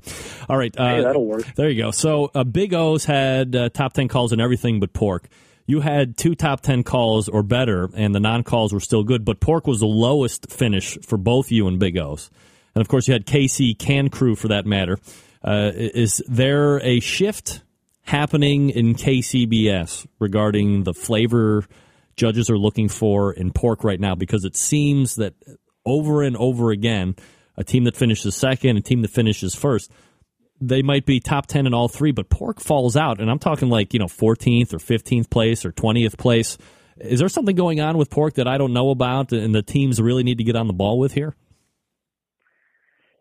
I don't know what to say about that. When we were at the Sam's Club last year, just in October, we won first place in pork, and I'm cooking with the same recipe. I didn't change anything. I can't tell you that. I mean, I just think probably it might be, it was just the judges that day, or there was, some different profiles that were at the contest that the judges liked better. I don't think the profile's changing, but that's a tough one, I guess. You said you cook on Jambo Pit. Is that the only thing you cook on, or do you have multiple cookers in camp? I do have multiple cookers. I use a fast Eddy only during, we used it a couple times. I've cooked ribs and chicken on it in like the cold, really cold temperatures because I struggle to get like chicken and ribs done on the Jambo. If it's like the winter queue we did, if it's really cold out, I have to really adjust my times a lot on the Jambo, and that's when I might bring a fast Eddy in and I'll cook double though. I'll cook it on the Jambo and I'll cook it on the fast Eddy, and then we'll bring it in the tent and decide which one's better. That's kind of how we do that. Right, but once it's warmed up, all I cook on is the Jambo. Tim Grant joining us here on the show, pitmaster of TrueBud BBQ. You can find them online at TrueBudBBQ.com. Is it TrueBudBBQ.com? Is that the website? Yeah, that's a kind of an outdated website. I mean, you can find us on Facebook at TrueBud BBQ Team. I mean, that's pretty much where we update everybody is on Facebook anymore. Yeah, of course, that's where everybody goes. Tim, let me ask you one last question before I let you go. You're experiencing a lot of success. You're winning a lot. And it seems lately, and by lately I mean 3-4 years now, success for teams means them jumping into giving barbecue competition cooking classes as a portion of a business or a revenue stream generator. You guys doing that? Are you looking into doing that? What's going on? I don't think we're looking into it at this point in time. I mean, we've had some requests about it, but, basically, maybe after I win some bigger titles or something, I'm kind of after, team of the year and winning some other categories before probably I consider that. All right. So I was going to ask you that. You're currently ranked number 1 in KCBS team of the year. If this kind of holds out towards the last 5-6 months and you're still in the hunt, is something you guys are making a concerted effort to try and get that title for 2012? We started out 2012 after that title. So, I mean, we've got 6 wins already towards the Jack, and, we're really looking for that 7th win so we can get into the Jack. And, we're all about making team of the year, that's for sure. Where are you going to be competing at next, Tim? We're going to Valley Junction in Iowa. We'll be there this weekend. All right, so you know what happens. You come on the show, especially first-timers. It's a foregone conclusion, Tim, and I'm not speaking out of school here because it just happened with Memphis and May. You're going to win that competition this weekend. I can goddamn guarantee it. So you can chip me off like 10% of the winnings. It's called the Show Karma. I don't know if you're familiar with it, but you'll see exactly how it works this Saturday. And I'd wish you good luck, but you don't need it. So everybody in Valley Junction better look out for TrueBud BBQ because Tim and the boys are coming to get you. And they are currently sitting atop the KCBS Team of the Year standings right now. And, of course, we'll see how it plays out for the rest of the year. Tim, I appreciate the time tonight. Thanks so much for coming on. Hey, Greg, thanks a lot, and I like the way you think. I do appreciate the time. You got it. There he is, Tim Grant, TrueBud BBQ. And can you imagine if they go to Valley Junction? I don't want to preface this. If they go to Valley Junction and they win. So first of all, that's a team that shows up and people are probably already like, oh man, TrueBud's here. We're never going to win now. They're going to win. Now they have Show Karma on the side. Can you imagine the mob scene that will be taking place in this country if another team comes on and then the following weekend takes grand championship at their particular competition?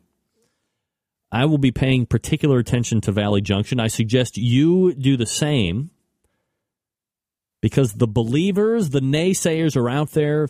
It doesn't work. That's just phooiness. Incorrect. You watch. You watch. And now I'm about to seal in the juices for another show sponsor. You lame asses. If you guys are like me, you're always trying to think of ways to step your barbecue and grilling game up. No better or easier way to do that than by adding a little Butcher Barbecue to your arsenal. Now, here's some validation before you head on over to butcherbbq.com to order.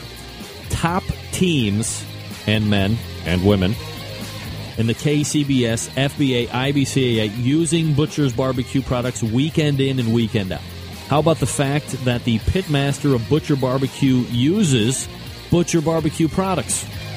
All that did was get him third overall KCBS Team of the Year last year. Do I need to say more? I don't think I do. We all know that Butcher's is well known for the injections, the pork, the beef, now this prime injection, which has combined all things loved from their beef injection using its award-winning flavor enhancer and its ability to keep your brisket juicy. They have combined it with what has become the competition standard in beef flavor. It's available for sale right now on ButcherBBQ.com. Dave uses it. ButcherBBQ.com. Now, perhaps you're looking for a go-to rub or sauce. Central Lights, you have hit the mother load right here. Butcher Barbecue, a full line of award-winning rubs. One of my personal favorites, that steak and brisket rub. Just use it on some steak over the weekend. Grab some honey rub as well. It garnered a lot of attention on the internet last year. Or try that premium rub, especially if you inject with Butcher's Barbecue, because it's formulated to work with the injection. A perfect 1-2 punch to impress judges and friends alike. And last but not least, gang, you know what I'm going to talk about. That Butcher's Barbecue sweet barbecue sauce. Look, when it comes to barbecue sauce, I am as finicky as it gets. Butcher's sweet sauce wins in each and every category for me. Not overly sweet, got a nice hint of tang, just the right amount of back-end heat for crying out loud, no liquid smoke. Dave Bosca took the time and effort to make a quality sauce, and he didn't take the easy way out like most people do when they add that crap called liquid smoke. Go grab a box of 6. They will fly off of your shelves, I guarantee it. No worries on breaking the bank when it comes to shipping either. Orders at $55 or less, ship at $7 US. $56 and up, ship at $9. Cheap. Head on over to ButcherBBQ.com. Stock up on everything. ButcherBBQ.com. Butcher's Barbecue. Always trust your butcher. All right, we're going to come back and talk to my favorite guy to talk barbecue with, Fast Eddy, coming up. You're listening to the Barbecue Central Radio Show right here on the Barbecue Central Radio Networks.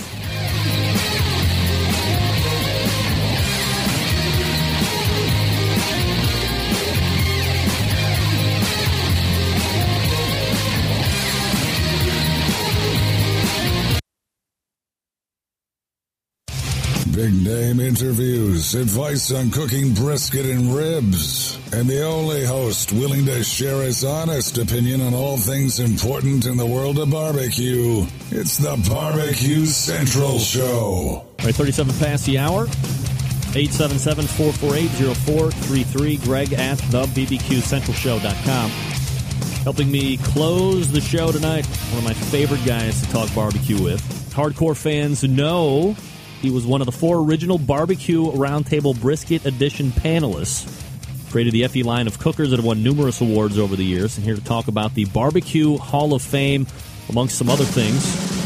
Fast Eddy Maurin joins me here on the show. Eddy, what's up, buddy?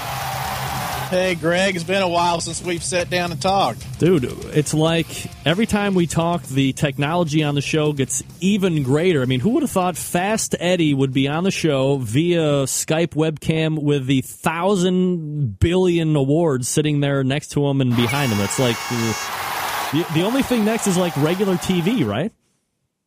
Oh, man, you got to put those damn things somewhere. The dust is, I don't know what you do with them. You know, you hate to throw them away, but, someplace to store them anyway. You could get called for an interview like this, and now they are on Plowed Display doing exactly what they should be doing, giving you props. And by the way, talking about giving you props, what is going on? Do people all of a sudden find the Fast Eddy cooker to be some sort of taboo equipment to talk about, where they would rather talk about a Jambo than an FEC? It's like the mistress of the pit bitches, right? Well, it's not very cool. I mean, it's just a stupid-looking stainless box, and then it uses these things that people like to make fun of, like rabbit turds, to burn. Some things just don't change. I guess. Ed Maurin joins me here on the show. Eddy, I mentioned in the intro that you were a part of probably the most popular podcast I ever recorded, the very first brisket roundtable that also included the likes of Leanne Whippen, Ray Lampe, Jim Minion. They were also on the panel. Can you believe that was recorded in February of 2007? 5 years have elapsed, and I still get emails, probably 15 or 20 a week, saying how great that particular roundtable was. Can you even believe that it has went on that long and that we're still getting positive reinforcement and encouragement on those roundtable shows? Well, that's the great thing about technology today, that stuff is still out there and people can look it up and find it and go and listen to it. And I'm going to tell you, it's still it's my brisket's really almost directly like what we talked about right there in the show. And I don't cook much nowadays. Last time I cooked was out there in Las Vegas, and I think it was like 114 or something like that there, and I finished 7th. And I still use the same techniques and everything exactly, and did everything just like I always used to back in the day. Fast Eddy joining me here on the show. All right, Eddy, so I wanted to bring you on to talk a little bit about this Barbecue Hall of Fame. I know there's been a somewhat crappy online version of the Barbecue Hall of Fame for the past number of years, but in March, the American Royal bought the rights and the website and is looking to really move ahead with this idea. Do we need a Barbecue Hall of Fame? Do we need a Barbecue Hall of Fame, Eddy? I think there needs to be. Maybe it's just because I'm getting older and I'd like to see history, kind of kept around. But and I'll tell you what, the popularity of this sport, and I call it a sport. I don't do a lot of cooking anymore because I went back to a sport that I did as a kid. I'm back into desert racing, and that's a sport that's a little bit older. Desert racing really became a sport in early 1970 up through to now, and you're talking, competition barbecue is only about 10 years behind it. And I'll tell you what, competition barbecue's 10 times or 100 times bigger than desert racing is. It's got it tenfold over that sport. So, I think there needs to be, and we need to keep, back and what our history and where the roots of all this come from. You bet. I think we need to. All right. So there's 3 sections from what I have read. There's a great reporter who I'm actually trying to get on the show, kind of help me break it down over the last couple days. but there is a pitmaster induction portion. There is a business/industry portion, which you'll probably get in with, and a celebrity induction portion. And I'm on board with the first two. I think that kind of relates to exactly what you were talking about, remembering the roots and preserving the roots and the things that have been accomplished over time, so people that come well after us will be able to look back and see how the sport has grown. But the third one is kind of weird for me, and we'll break down the new class of inductees for 2012 here in a moment. But are you good with a section for the Hall of Fame in regards to celebrities? I mean, it's pretty vague, right? It's pretty vague. What is a celebrity barbecue guy? I don't know. Eddie, you're looking right at him, baby. Yeah. No. What is it? What? I don't get it myself. I mean, is it Al Roker? Al did a lot of stuff on the Today Show back in the day, and he's been down in Memphis and things like that. I mean, he hasn't done much lately, but there's a good example. It's been several years ago. I don't know. I don't get it neither. All right, so let's break down the inductees. I'll leave the celebrity inductee for the end because I want to share my take with you about it, and then maybe you can expound a little bit more on what your deal is with that. First one is the business inductee, Henry Ford, which is actually somebody that you mentioned when we were corresponding about the segment. Long recognized as the guy who brought charcoal to the masses, helped kind of bring about Kingsford. No argument from me on this one. How about you as a pellet guy? No, I felt like when they first started to do the online thing, and it came to be, I thought Henry Ford should have been top of the list. I mean, without him, I understand there's an argument now whether or not he was the guy that did the patent and all, and I guess he probably wasn't. But he's the one that made cooking with charcoal popular. And if without him, think of what the backyard cooking would be like today. I just think he was the predecessor to what 99% of everybody uses and does. It's weird because like Kingsford and I said, there's some things that you kind of assimilate with each other. And for me, I hear somebody say Kingsford, and whether I'm doing it subconsciously or whether I'm actually talking about it, the next thing out of my mind or in my mind is Weber. Do you have the same thing with that? Yes, I do. I think Mr. Stevens has got to be in the next. I'm surprised he's not there yet. And when people think barbecue, Weber comes out of their mouth. They're the number one. They're the biggest. He along with the charcoal that Henry Ford made popular, the next thing that it was able to take that charcoal and choke it down and operate it and burn it in air, and with his kettles, the design. Those two gentlemen together really is what made the biggest difference in the industry. And how can you not have Stevens, be in the Hall of Fame? I don't know.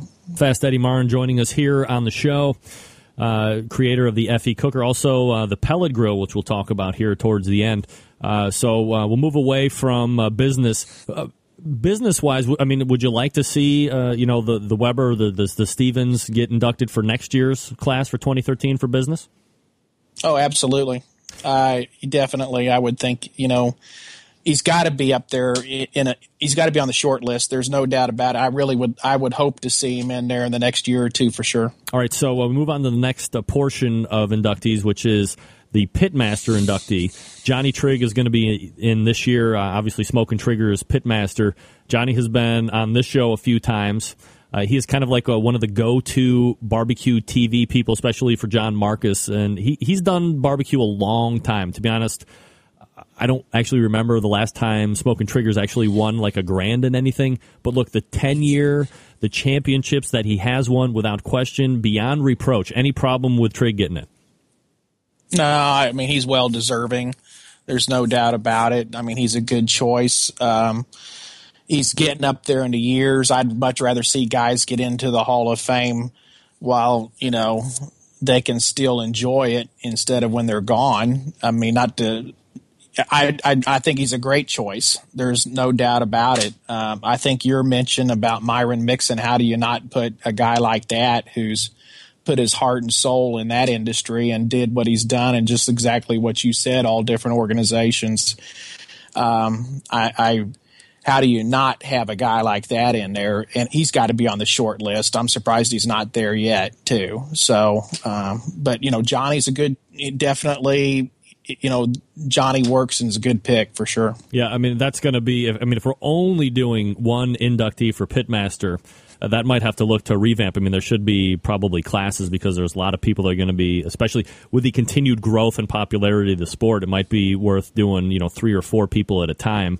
Considering where we're at. All right, so that's the Pitmaster inductee portion. Now we go back to the celebrity inductee, and it's Guy Fieri. So here's my take. I think, as I said before, I will have a problem with this category more than I won't, and here's why. And listen to my line of reasoning. If they are going for real celebrity, and you can't question that when it comes to Guy, right? He's on TV. He's a successful TV chef. He's a game show host. He writes cookbooks. You would notice him on the street. If we were all on the street together, nobody would know who the hell we were, but they would know Guy, all of that. But I have no idea what he has contributed to the world of barbecue that would allow him inclusion to a Barbecue Hall of Fame. If we are talking about Hall of Fame, baseball, basketball, whatever, it should be reserved for only those who have elevated themselves above and beyond that industry, be it competition or business. Season ticket holders for other sports don't get enshrined to the Hall of Fame. So for me, Guy shouldn't be getting in. Just because you have judged some Jack Daniels events doesn't mean you should get into the Hall of Fame. What's your take? Well, I don't know if you knew a little history there, but Guy did cook with the Motley Q crew. Yeah. Before he became, on the Next Food Network star. So he did, do a little competition cooking with those guys, or I don't know if he was part of the development of that team when it first started or not. I don't know if the story goes that way. Eddie, in a related story, I once attended a barbecue event myself. Okay. I'll give you that. I think the category is kind of bogus. Let's look at, and instead of, I'm not going to go directly looking at the individual, but I'll agree. I think the categories, let's look. One thing that's missing in this Barbecue Hall of Fame that's very disappointing to me is the commercial industry of who out there has fed the masses and made barbecue available to all the industry, or of the people of this United States where it really got going.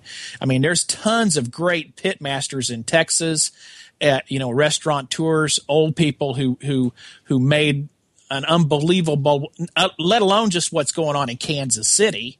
Okay. I mean, with the name of Gates and folks like that, or Henry Perry and those things. I think the category should have went that direction wholeheartedly way before it ever even thought about going to be celebrity.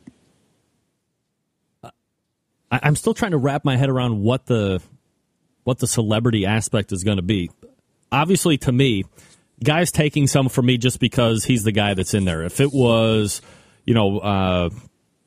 probably any number of, these TV celebrity chefs, they would be getting the same type of dissertation from me as Guy's getting. So it's really nothing pointed at him specifically. It just seems like an overt pub grab for the American, or the people at the American Royal that are in charge of this, to get some type of interest or foot traffic to say, hey, Guy Fieri is going to be showing up to take his induction into the Barbecue Hall of Fame. And I think it's kind of like this thing that we always talk about with what's good barbecue. The consuming public, by and large, has no idea what a good rib is or a properly cooked rib is. They're kind of brainwashed by, a Damon's or crappy chains that it's got to be meat mush. So, they vote with their pocketbook, Greg. I mean, yeah. You could do it by weight. I mean, I'll tell you what. If it was me, going to write how to pick a commercial barbecue place, I would take the square footage of a store and how much volume they could run out of it. Okay, and the people are voting with their pocketbooks going in there. I mean, I was at Oklahoma Joe's Saturday morning. I met with some people. And I was a little late. Supposed to have been there at 10:45. They opened the store at 11. The line was already at the door. Okay, wow. And hadn't even opened the counter yet. So, I mean, people are voting with their pocketbooks, and yeah, there's a lot of retailers out there doing barbecue, but when they're standing in line, and I watched them, that line got to be over an hour long. People stand there to go get a barbecue sandwich. It was incredible. All right, so maybe there'll be some revamping of celebrity, because I think by and large it's very vague, and to generate traffic to kind of get this thing up and running might not be that bad of an idea. There's probably other ways to do PR, but I think that's going to kind of come under fire here in the future. So we'll stave off of that. We're talking with Fast Eddy here, and we're talking about the Barbecue Hall of Fame. Let's transition out of that here just for a minute. Eddy, you follow competition barbecue relentlessly. You're one of the biggest contributing factors of success because of the cookers, and also you deal a lot with the restaurant industry. In your opinion, what's the state of competition barbecue right now? Are we in a kind of a weird area where flavor profiles are becoming very vanilla and nobody wants to step and push that box out and kind of break away because they're worried about the investment that they're putting in that they might not be able to recruit back for getting out of that flavor profile box? I think a little bit you're there. You got to drive down that middle of that road and, not to be offensive or really have a bold, outstanding flavor. You just got to have a good mix, and so many people out there can do it. And I'll tell you why, Tim Grant, listening to him a little bit there, and he's so passionate about building boxes. Tim he's not missing a tenth of a point. And that's what's, the food is getting to be so close. That may be what's making TrueBud be on top, is because he can be more attentive to detail than anybody else. And, it's getting down to that kind of a game out there that you can't give up a tenth from any judge. And that's probably what's helping him out. When I had talked to you the very first time, like 6 years ago, and we talked about your experience in competition barbecue, I believe you said at one point you were using the Berkshire hogs, that you weren't injecting like anything when you had originally started competing. But over time, more and more people were doing so.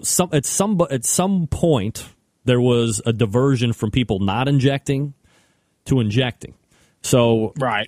Do you think that there will be a point where a flavor profile or a method changes so divergently that we're going to be able to go back and say, okay, well, this was the point in time where everybody got away from this or everybody started doing that? Oh, you probably, you can go back and look at a little swing here when, the injections were starting to be, when something becomes commercial available on the market and he's able to turn enough volume of it to make it profitable, then enough people are using it. I think you can look at that era of being what's changing. Okay. So, like Butchers and Cosmos and all that, they didn't come along because it wasn't wanted and needed out there. They come along because that's what the industry and that's what people are wanting to do out there to use. So, they're looking for more consistent flavor, and that's what that product does. It gives you more consistency and gives you more consistency and flavor in every single piece of meat, and it helps that happen. Eddy Maurin joining us here on the show. Do you forecast any big changes to competition barbecue over the next handful of years? Do you see anything really changing from where it's at as far as methods or profiles or anything like that? Or do you think it'll pretty much stay status quo? I don't think it'll be big, maybe little tweaks. What really probably ought to happen to me is the associations or the groups ought to make some changes, in the rules and kind of shake it up a little bit is what ought to happen to make it interest to the judges again. I can't believe judging and getting the same stuff all the time is getting to be that interesting to the judges. So I think they ought to make chicken be, white and dark meat. You know, they ought to add some things and step up the game a little bit is what they ought to do. And I mean, come on, we're back to making pork tenderloins out of pork butts. Right. It's kind of gone reverse. I mean, all you're doing is cutting the money muscles out now, and it's basically just about like pork tenderloins were back in the day, and that's what you're serving and turning in. You know, you ought to have to stipulate that I got to have pulled pork, I've got to have sliced pork, and I need to see the bone or something. I mean, I think the rules need to be shaken up and put some interest back in the categories. There's been a lot of talk over the last, year or so about this whole pork parting, and should there be a rule change? I think they put it to some kind of a preliminary vote on the last KSBS board meeting about being able to put the parted pork back on a cooker 30 minutes before turn-in to heat it up, and that was voted down. I mean, we splitting hairs here or what? You can't. You're talking about stupid stuff that you can't enforce. So why even be talking about it? Why don't you just put it out to open it back up to any cut of pork? That's what it's gotten down to be. It wasn't the idea. I was on the board at the time when we went from any cut of pork to it being shoulders or butts, okay? Because that was determined what pork barbecue should be, because it's a cheap cut of meat. That's what it ought to be. So I think it being they've gotten down to where it's getting parted out and it's just getting to be one muscle cut set in a box, and you're not able to do anything about it. Well, let's just go open the category up and make it any cut of pork other than ribs. Fast Eddy joining me here on the show. That's right. Open it up, and we'll see what happens. Before I let you go, Eddy, give me an update on that Fast Eddy pellet cooker. Where are we at with that right now? Well, I know we've been all around it. It's gotten real popular, what I've manufactured with Cook Shack now, and we're having to keep rework our manufacturing lines because we can't keep up with production. So we've done all this without any advertising at all. And I really like to turn the gas on this thing, but I can't because we can't get enough product manufactured at the moment.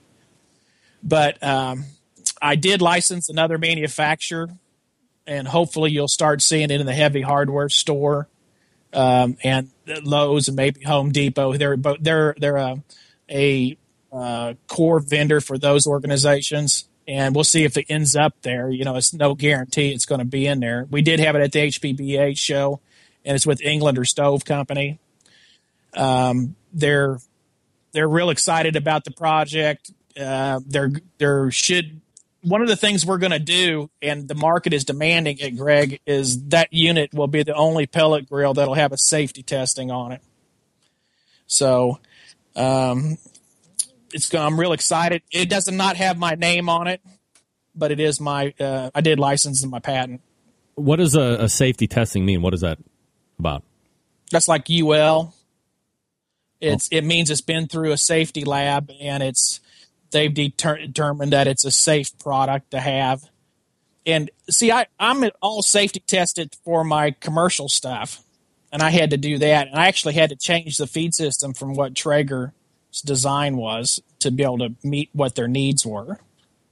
They do not allow that direct feed system where it's the auger into the fire pot. You have to separate the fuel and the burner is one of the stipulations they want. So we're way ahead of the game on that. And I think, we had been talking about this thing for like 2 years, I think, maybe even longer than that. You were probably in the, $18 to $2,000 range, or were we still at that type of a price point, or has it come down a little bit? Well, the PG 1000, which is all insulated, a real nice 200 and 300 series stainless unit, is $25.95 list. Now, the PG 500, which we just came out with the first of this year, and it's a non-insulated dual doors. It's lit at $14.49, and the unit that's coming out of England Stoveworks, which is a painted unit, it's going to right about the $1,000 range. And that could be in your Home Depots or your big box stores here pretty soon. Well, I'm not saying it's going to get there for sure, but you'll probably see it in the big heavy hardware market somewhere in 2013. They are a core vendor for those two organizations, and they are doing everything to meet their needs, including the safety testing, which is what they wanted the unit to go through. All right, so hopefully... So it's not to say they pick it up, but we're doing everything they can, so they will. All right, so let's hopefully hope that actually comes to fruition. We are talking with Eddy Maurin, created the Effie line of cookers, also that pellet grill, which is pelletcooker.com. And he teaches some classes every once in a while. You can also find him contributing to this show as well every once in a while. Eddie, always appreciate the time. Thanks for coming on tonight talking about that Hall of Fame thing. Hey, man, let's do some roundtables again, huh? Let's get it on, right? Absolutely. You bet. Thanks for coming on. There he is. Fast Eddie. Love talking barbecue with that guy. He's going to give you his opinion now, and that's what I like. All right. How do I want to do this? I'm over, which is fine. Let's do this. I'll read it, and we'll just go right in. All right, gang, let me talk to you very quickly before we wrap up the show about Tasty Licks Barbecue Supply. There are unsavory businesses and creeping marauders at each and every turn on the internet. I think we can all agree on that. But sometimes you are looking for barbecue or a grilling item that just isn't stocked anywhere in your hometown or the next town over. And your options have become very limited, and now you're forced to go online and buy the item that you want or go without it. That internet grip sets in, the hands start to sweat, your neck tightens. You've been screwed up on the internet purchases before, and you don't want it to happen again. After all, this is your hard-earned money that you are spending. You need to feel confident that your company that you're buying from is honest and fair. And that's where the good news happens. Fred Bernardo, the gang over at Tasty Licks Barbecue Supply relieve you of the internet buying stresses. Tasty Licks has one of the most complete inventories of barbecue and grilling items anywhere on the face of the earth. All of the items that you see on the website are in stock. They are ready to ship to you directly. Now, are there other places on the internet you might have an item cheaper? Perhaps. But are you 100% confident that you are actually going to get the item that you buy? More importantly, how long is it going to take to get to you? All great questions that no one can answer with 100% assurity. And that's why when you buy from Tasty Licks Barbecue Supply, the items are in the store. They are ready to ship to you promptly, and everything in the store is priced fairly. Now, Tasty Licks carries grills, smokers, ceramic cookers, electric cookers, various charcoal types, wood chunks, chips, cookbooks, accessories. If they don't have it, you don't need it. On top of all that, Fred carries many of the other show sponsors in his store as well. So if you are almost doing this like 2-for-1 thing, you're shopping at a sponsor and you're buying sponsors' products from a sponsor. The best of both worlds. Don't forget that Tasty Licks has their own line of barbecue rubs and sauces as well, so be sure to try those. Head on over to TastyLicksBBQSupply.com. That's TastyLicksBBQ.com. Let the confidence exude from you as you make your online purchases, and then enjoy your items upon delivery. Don't forget, Tasty Fest is coming up in a number of weeks. Go to the website, check it out, get all the information. That's their Egg Fest that they hold in Shillington, Pennsylvania. You can buy used eggs at a deep discount right there after the whole thing has taken place. Again, the website, TastyLicksBBQ.com. That's TastyLicksBBQ.com. And I will come back in 2 seconds to wrap this show up. Stick around. We'll be right back.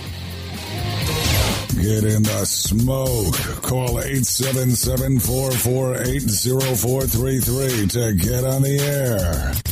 Now, here's your host, Greg Rempe.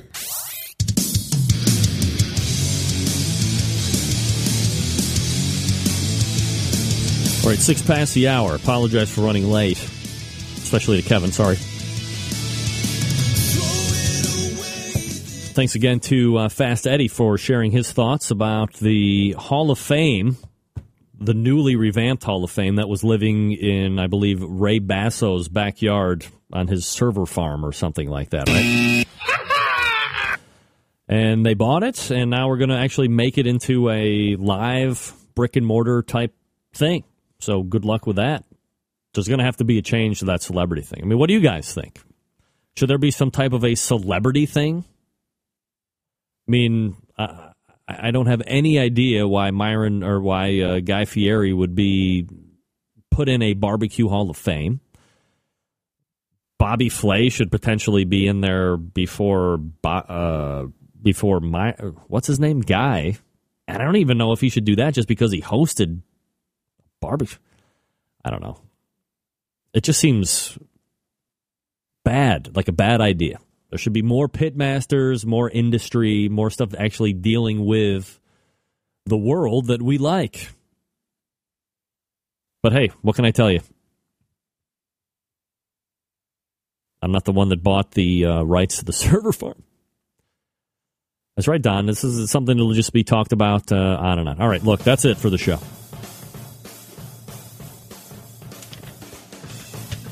I want to thank my guests tonight. Melissa Cookston joined me way back at 9:14. After that, it was Ted Reeder talking about Beerlicious. Melissa was talking about her win at Memphis in May 2012. 2 in the last 3 years. They won it in 2010 as well. Ted Reeder talked about his book, Beerlicious, now available on Amazon. It's less than $30. It's a good read. I got my copy. My recipe's in there, page 109, Drunken Sirloin, or whatever the hell it's called. Courtesy, or also, I want to credit my mom for helping me with that. In the second hour, we talked with Tim Grant from TrueBud BBQ. They're currently sitting atop KCBS Team of the Year standings. They will be making a run for it. They will not bow out.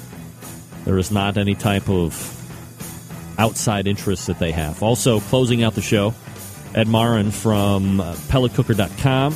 He has partnered up with Cook Shack again and some other company to make those grills. Also, the Fast Eddy line of cookers continues to reap awards on the circuit. All right, let me first help you to control the rusty grill grate population. If you have raw cast iron and you use it, make sure that as it starts to cool down, you scrape it off. And while it's still warm, hit it with some Pam or some Crisco. Let it bake back in.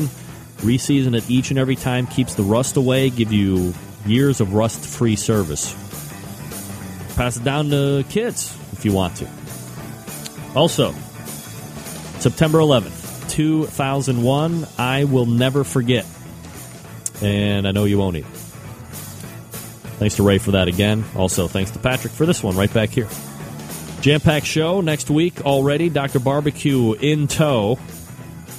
Until next Tuesday at 9 p.m. Eastern Standard Time, this is your program host and proud U.S. American, Greg Rempe. Good night now.